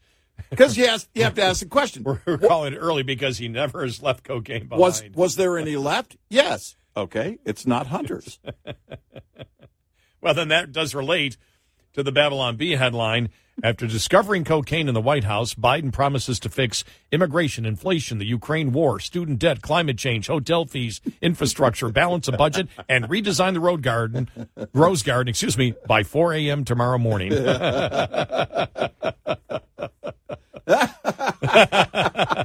See? That makes more sense.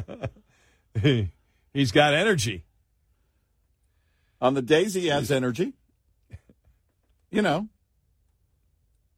Hunter brings over a little something to 1600 Pennsylvania Avenue. But it can't be Hunter's because Hunter doesn't leave any behind. Oh, I did not know it until yesterday. What? When Kayleigh McEnany and, I can't think of his name. Used to be the other presidential. Ari Fleischer. Yeah. There are no cameras in that section. None. They both that work makes there. sense. They said there are no cameras. Yeah, that they makes said sense. We hear people say, and this story hit last week, and that was commonly what you saw. You just assume there were cameras. There would be cameras everywhere. There are no cameras. Yeah, right, yeah. And that was because Clinton wanted to. No, I'm kidding. Hey, don't bring me into this. I did not do that. But there are no I cameras. Snorted it, but I didn't no like cameras. They said what you do is anybody who was in there, you drug test, and you drug test the hair. Not, I guess, the blood, because cocaine will dissipate, right? Yeah. Quicker than like pot will. Yeah. So you do the hair, all of a sudden everybody from the staff comes in, they've got buzz cuts. But then again, it would be on the follicle closest to the scalp. It's harder to get the follicle if you shave your head. A person who shall Britney Spears remain nameless told me that.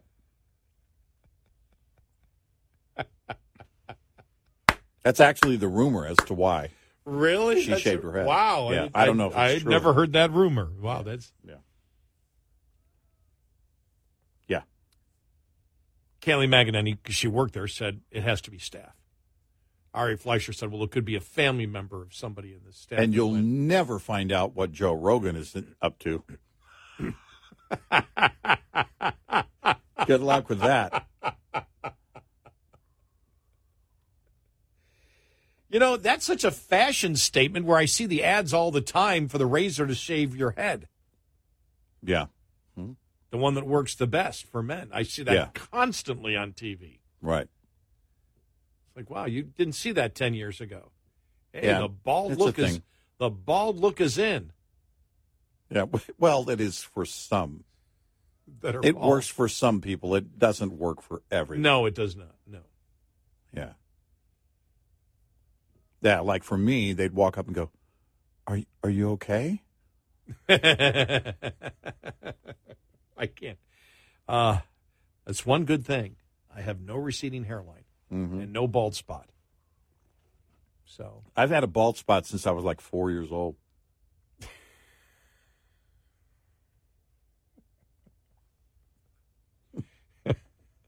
my dad still has, you know, his hair is thinned and it's gray, but my dad at 97 doesn't have a receding hairline. I knew a guy that boy, we were 18, 19, 20, and he was already going bald. Oh, no, I had a friend, we were juniors in high school, and he had total male pattern baldness, no hair at all except for just around his ears and in the back.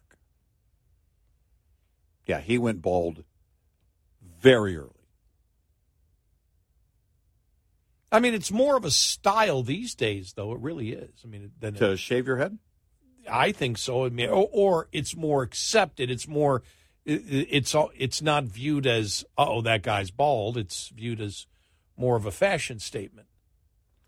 Yeah, I just don't put that much into hair. Well, neither do I. I've said this many times. These people are so concerned, but I have all my hair. Yeah, So I don't. So it doesn't matter to I me have a as bald much. spot, and I also don't care.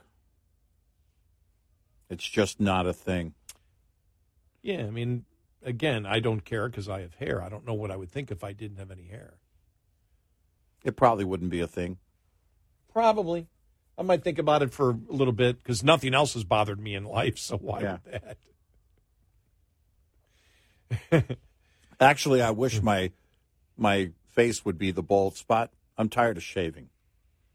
Well, that's really interesting because, for example, when people look at me and say, you've got a 5 o'clock shadow, normally it's a 5-day shadow. Okay. I just am not a hairy guy. For me, on vacation, I didn't shave the entire week. Wow. And my beard was full. Oh, no, I would Yeah. have looked like I had maybe a 9 o'clock p.m. shadow. Yeah. A little bit later for most people. If I shave a couple hours before the show at midnight, I have a midnight shadow. I mean, my beard grows fast. Wow. Yeah. And I can't do it. I have to do full razor. I can't do. I got to use a razor. Mine is about 3 days. Mm-hmm. And I like that. Yeah. I don't shave every day. Because I would go through razors so fast. My beard's way too thick. Really? Wow. Yeah, I can't. Yeah, I use an electric, and it's got the Rudolph the Red-Nosed Reindeer floating heads. Mm-hmm. I don't know if that relates. You know the to reference, the Norelco commercial. Yes, with Burl Ives. Exactly. And thank you. You knew the reference. Yeah, the snowman. It was an iconic Christmas time commercial, TV commercial. Yeah, and he was riding the Norelco, wasn't he? I believe the snowman? so. Yeah, I think the snowman was. For them to have done that back then, to have done the animation back then was kind of a big deal. Yeah, it was. And the snowman is no relation to the White House story. No, different kind of snow. And again, we have to reiterate, leave your blow at the door. No, I've come to the conclusion this morning that it can't be Hunter's because there were some left. It can't possibly be his. Speaking of the other headline, right next to that headline I read from the Babylon Bee, Hollywood confused by new movie that depicts child sex trafficking as bad. I mean, that was the feel yesterday. We talked about it earlier, but that was actually the feel that they didn't know how to compartmentalize the success of the movie, but also just the theme of the movie. Yeah. Did you see where a couple of liberals yesterday were also going off on the fact that people were buying tickets so other people could see it for free? Yeah. And liberals were going, well, that's not actually earning the movie. If there's interest in the movie, you'll see it long term. It doesn't actually just happen in just one weekend. And that groups are getting special discounts. Yeah. Right. And your point is? I know. I mean, where are you going with it? Why? Just sit down and cry. Well, Get it over with. I have to say, and you and I went into more detail about our view on it earlier, but just seeing the response of the left to that movie, I forgot the name of it now. Sound of Freedom. Sound of Freedom, yeah. I always you always wonder, how do they think and how do they get to their points and, how do they come against something? And that, frankly, that one confused me. I'm like, this is what you're going to attack? Yeah. Well, yeah, right. They're exaggerating the seriousness of child trafficking. You really? I mean, that's the hill you're going to die on here? No, I mean it's a movie. Well, it's not 100% true. It may be based on a true story, but everything in that movie didn't actually happen. Well, yeah, we've come to know that. Yeah. That we have seen things that are based on a true story that basically, it took place in 1920. Other than that, right? The year was right. There was a person that name, but the story never happened. But it was based on the date and that person. I actually saw somebody.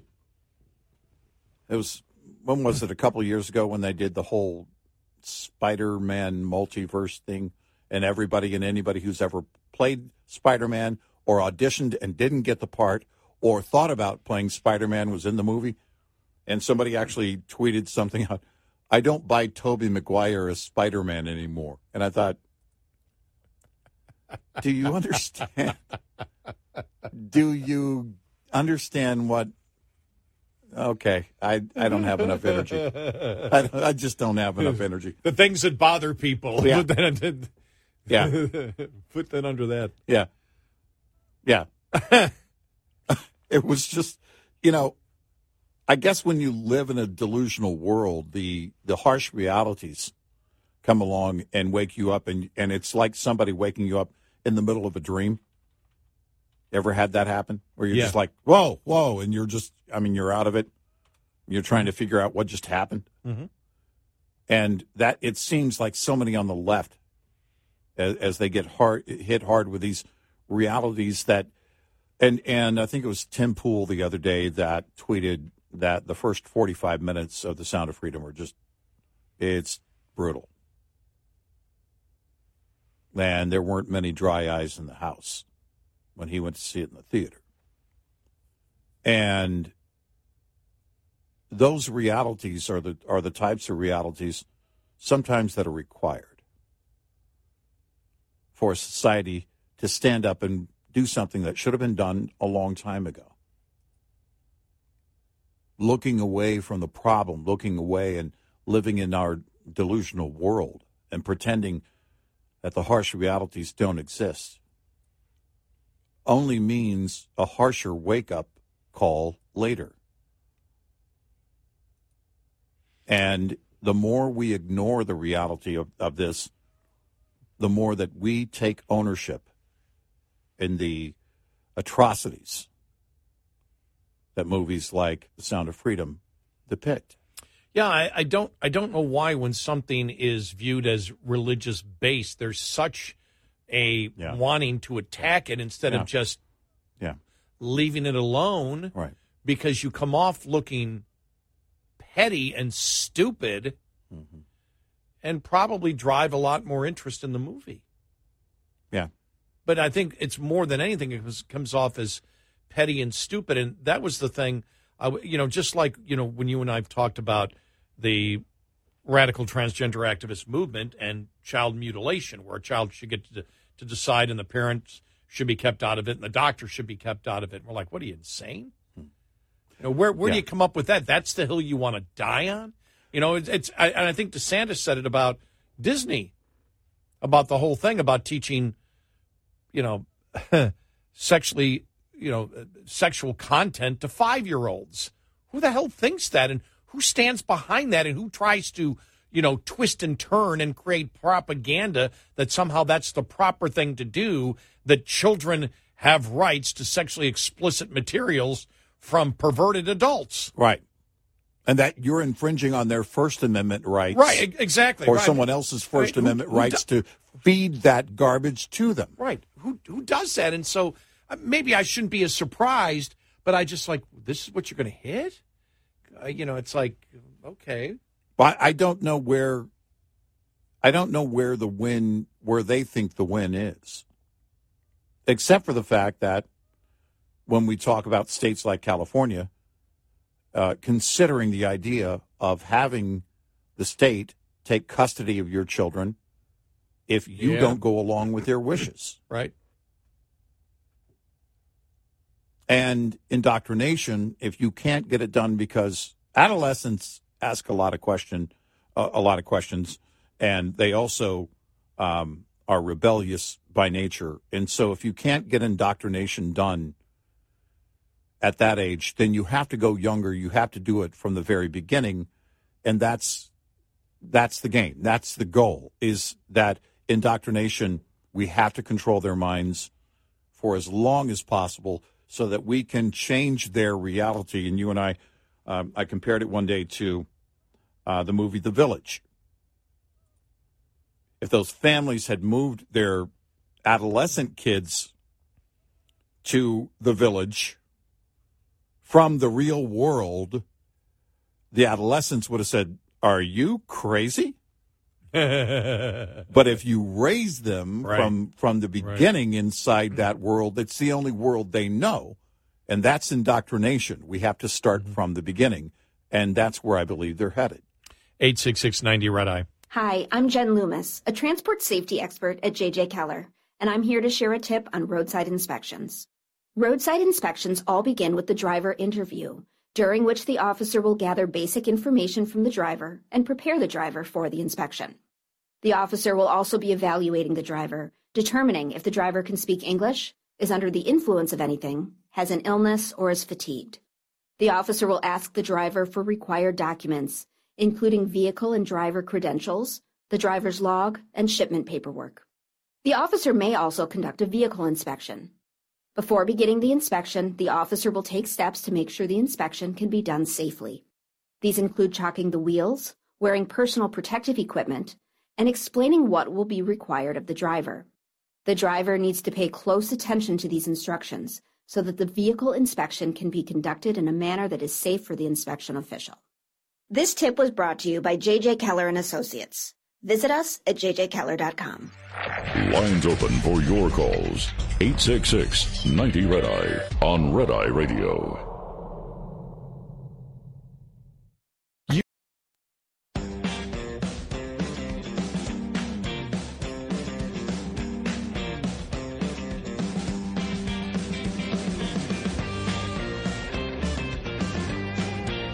It's Red Eye Radio. He's Eric Harley, and I'm Gary McNamara.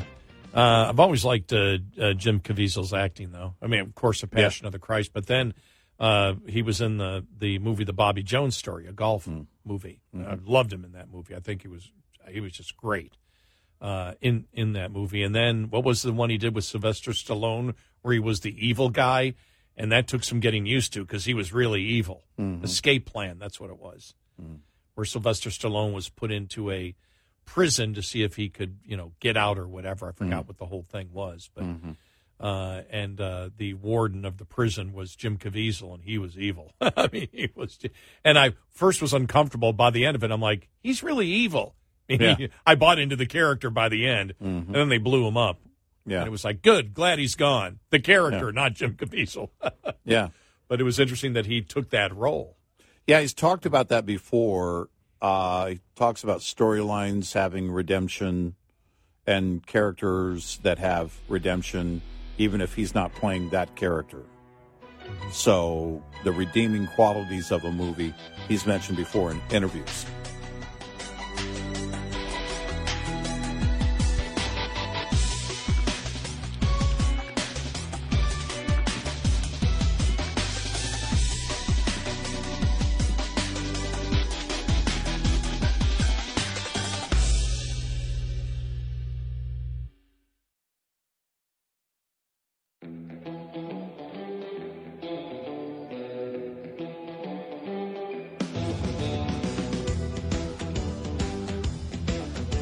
You're a threat to democracy if you don't download our app, Red Eye Radio.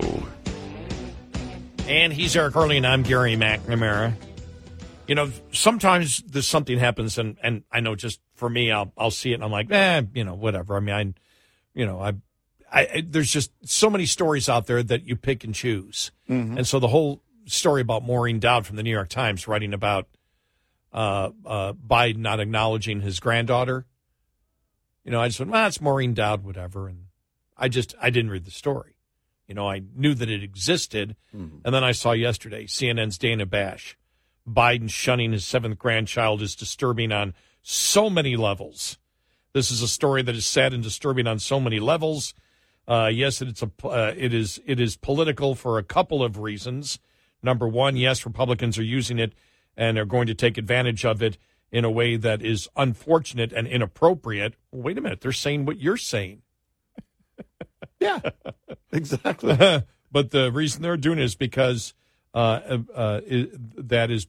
able to do that is because of the brand and the kind of person that we all know and believe Joe Biden to be, because it's who he says he is. Okay. And it's somebody who is a family man. That's what we see of him all the time. And then you have on The View, they really didn't want to talk about it. Well, it's private, it's personal, everything else. And Alyssa Farah Griffin, former Trump aide, said, well, if it was Trump, you'd be talking about it. Yeah. But I decided when I saw all this, I said, okay, seems like people on the left are, they're recognizing it. Some are just ignoring it. Let me read the article from her. All right. And it was actually really great. It says, it's 7 grandkids, Mr. President. Now, part of this is just bogus, where she says, starts off by saying, even my Republican sister, her actual sister, Maureen Dowd, who's a liberal, is not immune to Joe Biden's Irish charm. She met him at media holiday parties over the years, and was so impressed that she got seduced to the other side for some time, voting for the Obama-Biden ticket in 2008 and writing in Biden's name for president in 2012. She sent out a Christmas card one year with her picture of herself cheek to cheek with Biden, and some of her Republican friends stopped speaking to her. She's not a Republican. So I was surprised recently when I discovered my sister writing a letter to President Biden, a plea that she had started in the middle of the night after mulling over the matter for quite a while. Quote, this is what her sister wrote in the letter. I watched as you told the nation that you had 6 grandchildren and you loved each one of them, she wrote. I believe that.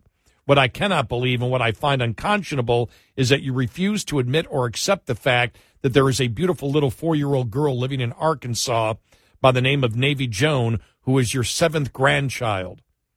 Peggy wrote about Hunter's high-priced lawyers going down to Arkansas to make sure that she could not use the Biden name and to slash child support payments. She has the Biden blood running through her veins, and all she is going to have as a reminder of this are some of Hunter's original paintings. Sounds like a lousy trade-off if you ask me, Peggy wrote. This is her sister referring to the agreement that assigned some of Hunter's artwork to the daughter he has never met, even though the DNA testing in 2019 established that he is the father. In his 2021 memoir, Hunter wrote dismissively about Navy's mother, whom he met while he was spiraling into addiction and going to Washington strip clubs. He wrote that the women he had sexual encounters with during his drug rampages were hardly the dating type. I think they should look at themselves. He had no recollection of our encounter. I had no recollection of our encounter, he said of Roberts, yet he put her on the payroll of his consulting firm as a personal assistant while she was pregnant. About 3 months after Navy was born, Hunter took away Roberts' company health insurance. As she grows up, knowing that her father and paternal grandparents wanted nothing to do with her, she will probably be able to see a video or two showing her half-sister Naomi getting married on the South Lawn and you watching the fireworks on the balcony with little Bo. And if she misses that, there will be plenty of schoolmates to remind her that she wasn't wanted. Kids can be mean that way. She asked why Hunter couldn't ask like Tom Brady, who treats his son by the actress that he was dating before he married Giselle, the same as 2 children he and his ex-wife had. Not to mention Arnold Schwarzenegger, who says in a Netflix documentary that he has a great relationship with the son that he had after the affair with the family's housekeeper that broke up his marriage. Mr. President, many years ago, you lost your daughter in a horrendous car accident. I know you still carry the pain with you every day because I've watched your face when you speak about her. Please do not throw away your granddaughter. Then Maureen Dowd writes, my sister and I often disagree about politics, but this is not a political issue to us. It's a human one. Joe Biden's mantra has always been the absolute most important thing, and it's a quote from Biden, the absolute most important thing is your family. It is the heart of his political narrative. Empathy born of family tragedies has been his stock in trade, callously scarring Navy's life just as it gets started undercuts that. As Kate Rogers, a New York Times White House correspondent, wrote in a haunting front page piece last weekend about Hunter's unwanted child, Biden is so sensitive that only the president's most senior advisors talk to him about his son. Rogers said that in strategy meetings in recent years, aides have been told that Biden's have 6, not 7 grandchildren. Jill Biden dedicated her 2020 children's book to the 6 grandchildren. What the Navy story reveals is how dated and inauthentic the 80-year-old president's view of family is. Once you could get away with using terms like out of wedlock and pretend that children born outside of marriage didn't exist or were somehow shameful. But now we've become vastly more accepting of non-traditional families. We live in an Ancestry.com world where people are searching out their birth parents and trying to find relatives they didn't know that they had. I have sympathy for Hunter going into a dark, bleak hole, as he called it. I have sympathy for a father coping with his son, who is out of control, who may be still fragile. With Hunter, his father can seem paralyzed about the right thing to do. But the president can't defend Hunter on all his other messes and should draw the line at accepting one little girl. You can't punish her for something she had no choice about. The Biden should embrace the life Hunter brought into the world, even if he didn't consider her mother the dating type. The president's cold shoulder and heart is counter to every message he has sent for decades, and it's out of sync with the America he wants to continue to lead.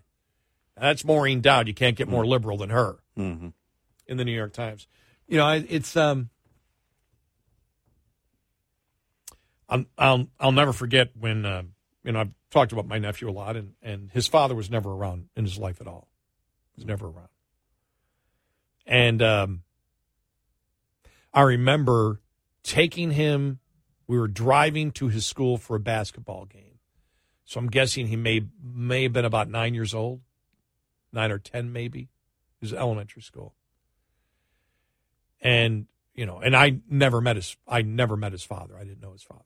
So, but I'm driving him there, and it's one of the weekends where he was staying with me. And he looked at me and he said, "Why didn't my father love me enough to stay?" Mm-hmm. Those are tough moments. Yeah. They come out of the blue, but when he said it to me, I went, "Oh, my God, he's thinking that all the time." Mm-hmm. And you don't realize the damage. And then at times in his life, his father has, what I would call teased that he was going to be back in his life, then didn't come back. That does damage to people. Yeah, I've seen it happen repeatedly. It does. It does damage. And when you see a child say that to you, it is the most heartbreaking thing. It was probably, when I think about, my entire life, one of the most heartbreaking things I've ever went through. That moment is burned in my memory. Mm-hmm. Sure. When he asked that question. Sure. You don't have an answer. No. I didn't have an answer, except as I've always, told him, I've said, look, you can't, some people, I never met him. I don't know him. I don't know what he's about. All I can tell you is I'm here for you. I'm here. You're with me all the time. I want you in my life. You've got a grandfather, my dad, who was there for you, who's, and I said, there's nothing I can say because I don't know why he did it. All I can say is, in life, you really have to focus on what you have and the people that care about you and not the people that don't. Other than that, you don't know what to, and that doesn't satisfy. It never, that is an answer. It was the best answer I could give at the time, and it's an answer I would still give today, but it doesn't stop that hurt. It never answers that question, and it stays with you. In my experience, the best thing you can do is just repeat and demonstrate how many people are in their lives that love them. Right. And you also have to demonstrate that they can rely on those people and should rely on those people. And having an adopted child, there were moments like that. There maybe not that exact reckoning. She's special needs. She's an adult now. She'll be 27 in September. Wow. And I always say we adopted her, but really she adopted us. And she's such a joy and has been such a blessing. But and her original home was it was horrific. It was all of the bad things you can possibly imagine. And with her two younger siblings, the same. And you just have to demonstrate every single day that they're surrounded by people who love them. And those moments will come up. In our case, they call it anniversaries, and it can be a number of things. It can be a birthday. It can be the end of a school year, which it was. It could be a number of things. It can be a holiday. It can be a number of things that come up that trigger certain things. And that will be with them. One of the real tragedies is that you have too many people that have children and should be responsible for those children and should do the right thing and love them and care for those lives and value those lives all along the way. They seem to treat them like goldfish, like things you can just, something you don't have to care for like a child. You don't have to put the kind of thought into it. And it's sad. But the good news is that if you're in that situation and that child is surrounded by people that love them, you demonstrate that every single day and you tell them every day. And you also empower them. You empower them by showing them what they're capable of. And that's where I think it's really gone the furthest for us. Well, with the Hunter Biden situation, I mean, I hate to say this, but I agree with Maureen Dowd. That doesn't happen too often. The grandparents at that point should have said, no, we recognize her as one of our granddaughters. Yes. She's your son. Mm-hmm. You can't abandon her. Yeah. Yeah. And we're her grandparents. Yeah. And they didn't do that. Right. And that's wrong. Right.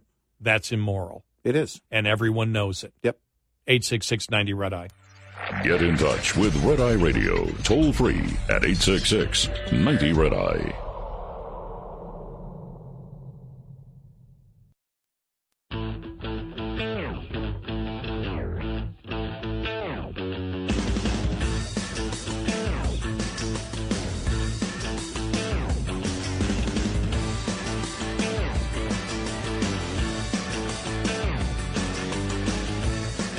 It's Red Eye Radio. He's Eric Carly, and I'm Gary McNamara. The thing about the Biden family is they know they're wrong. That's why nobody will comment on it. Mm-hmm. If you know you're right on something, you'll comment on it. Sure. But the fact is, it's the family together that has made this decision. Think about what that meeting was like, that get-together. Mm. Let's all make the conscious decision to ignore that Hunter has another daughter, that we only have 6 granddaughters. We will leave her out. They had to come to an agreement on that. Yeah. Because they're all behind it. Yeah. That's so bad. It's who they are as a family. Yep.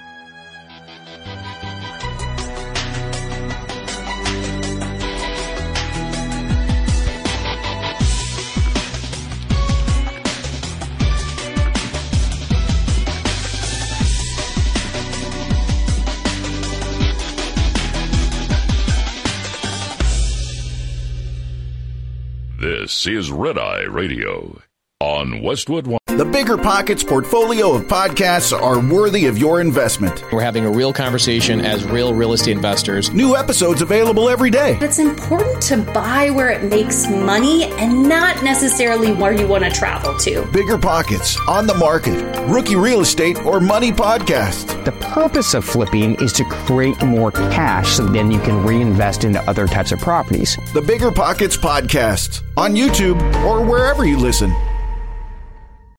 Welcome to Talkville, the ultimate Smallville rewatch podcast. Guest star Sarah Carter as Alicia Baker, although I didn't really work with her a lot. But Tom did, and they had some real big smoochy scenes. Yeah. Can we talk about that? Could there be any more sex? What was a 3-page makeout scene that just kept going? Good Lord, we get it. They have chemistry. Jump in now or catch up on any of the past seasons of Talkville on YouTube or wherever you listen.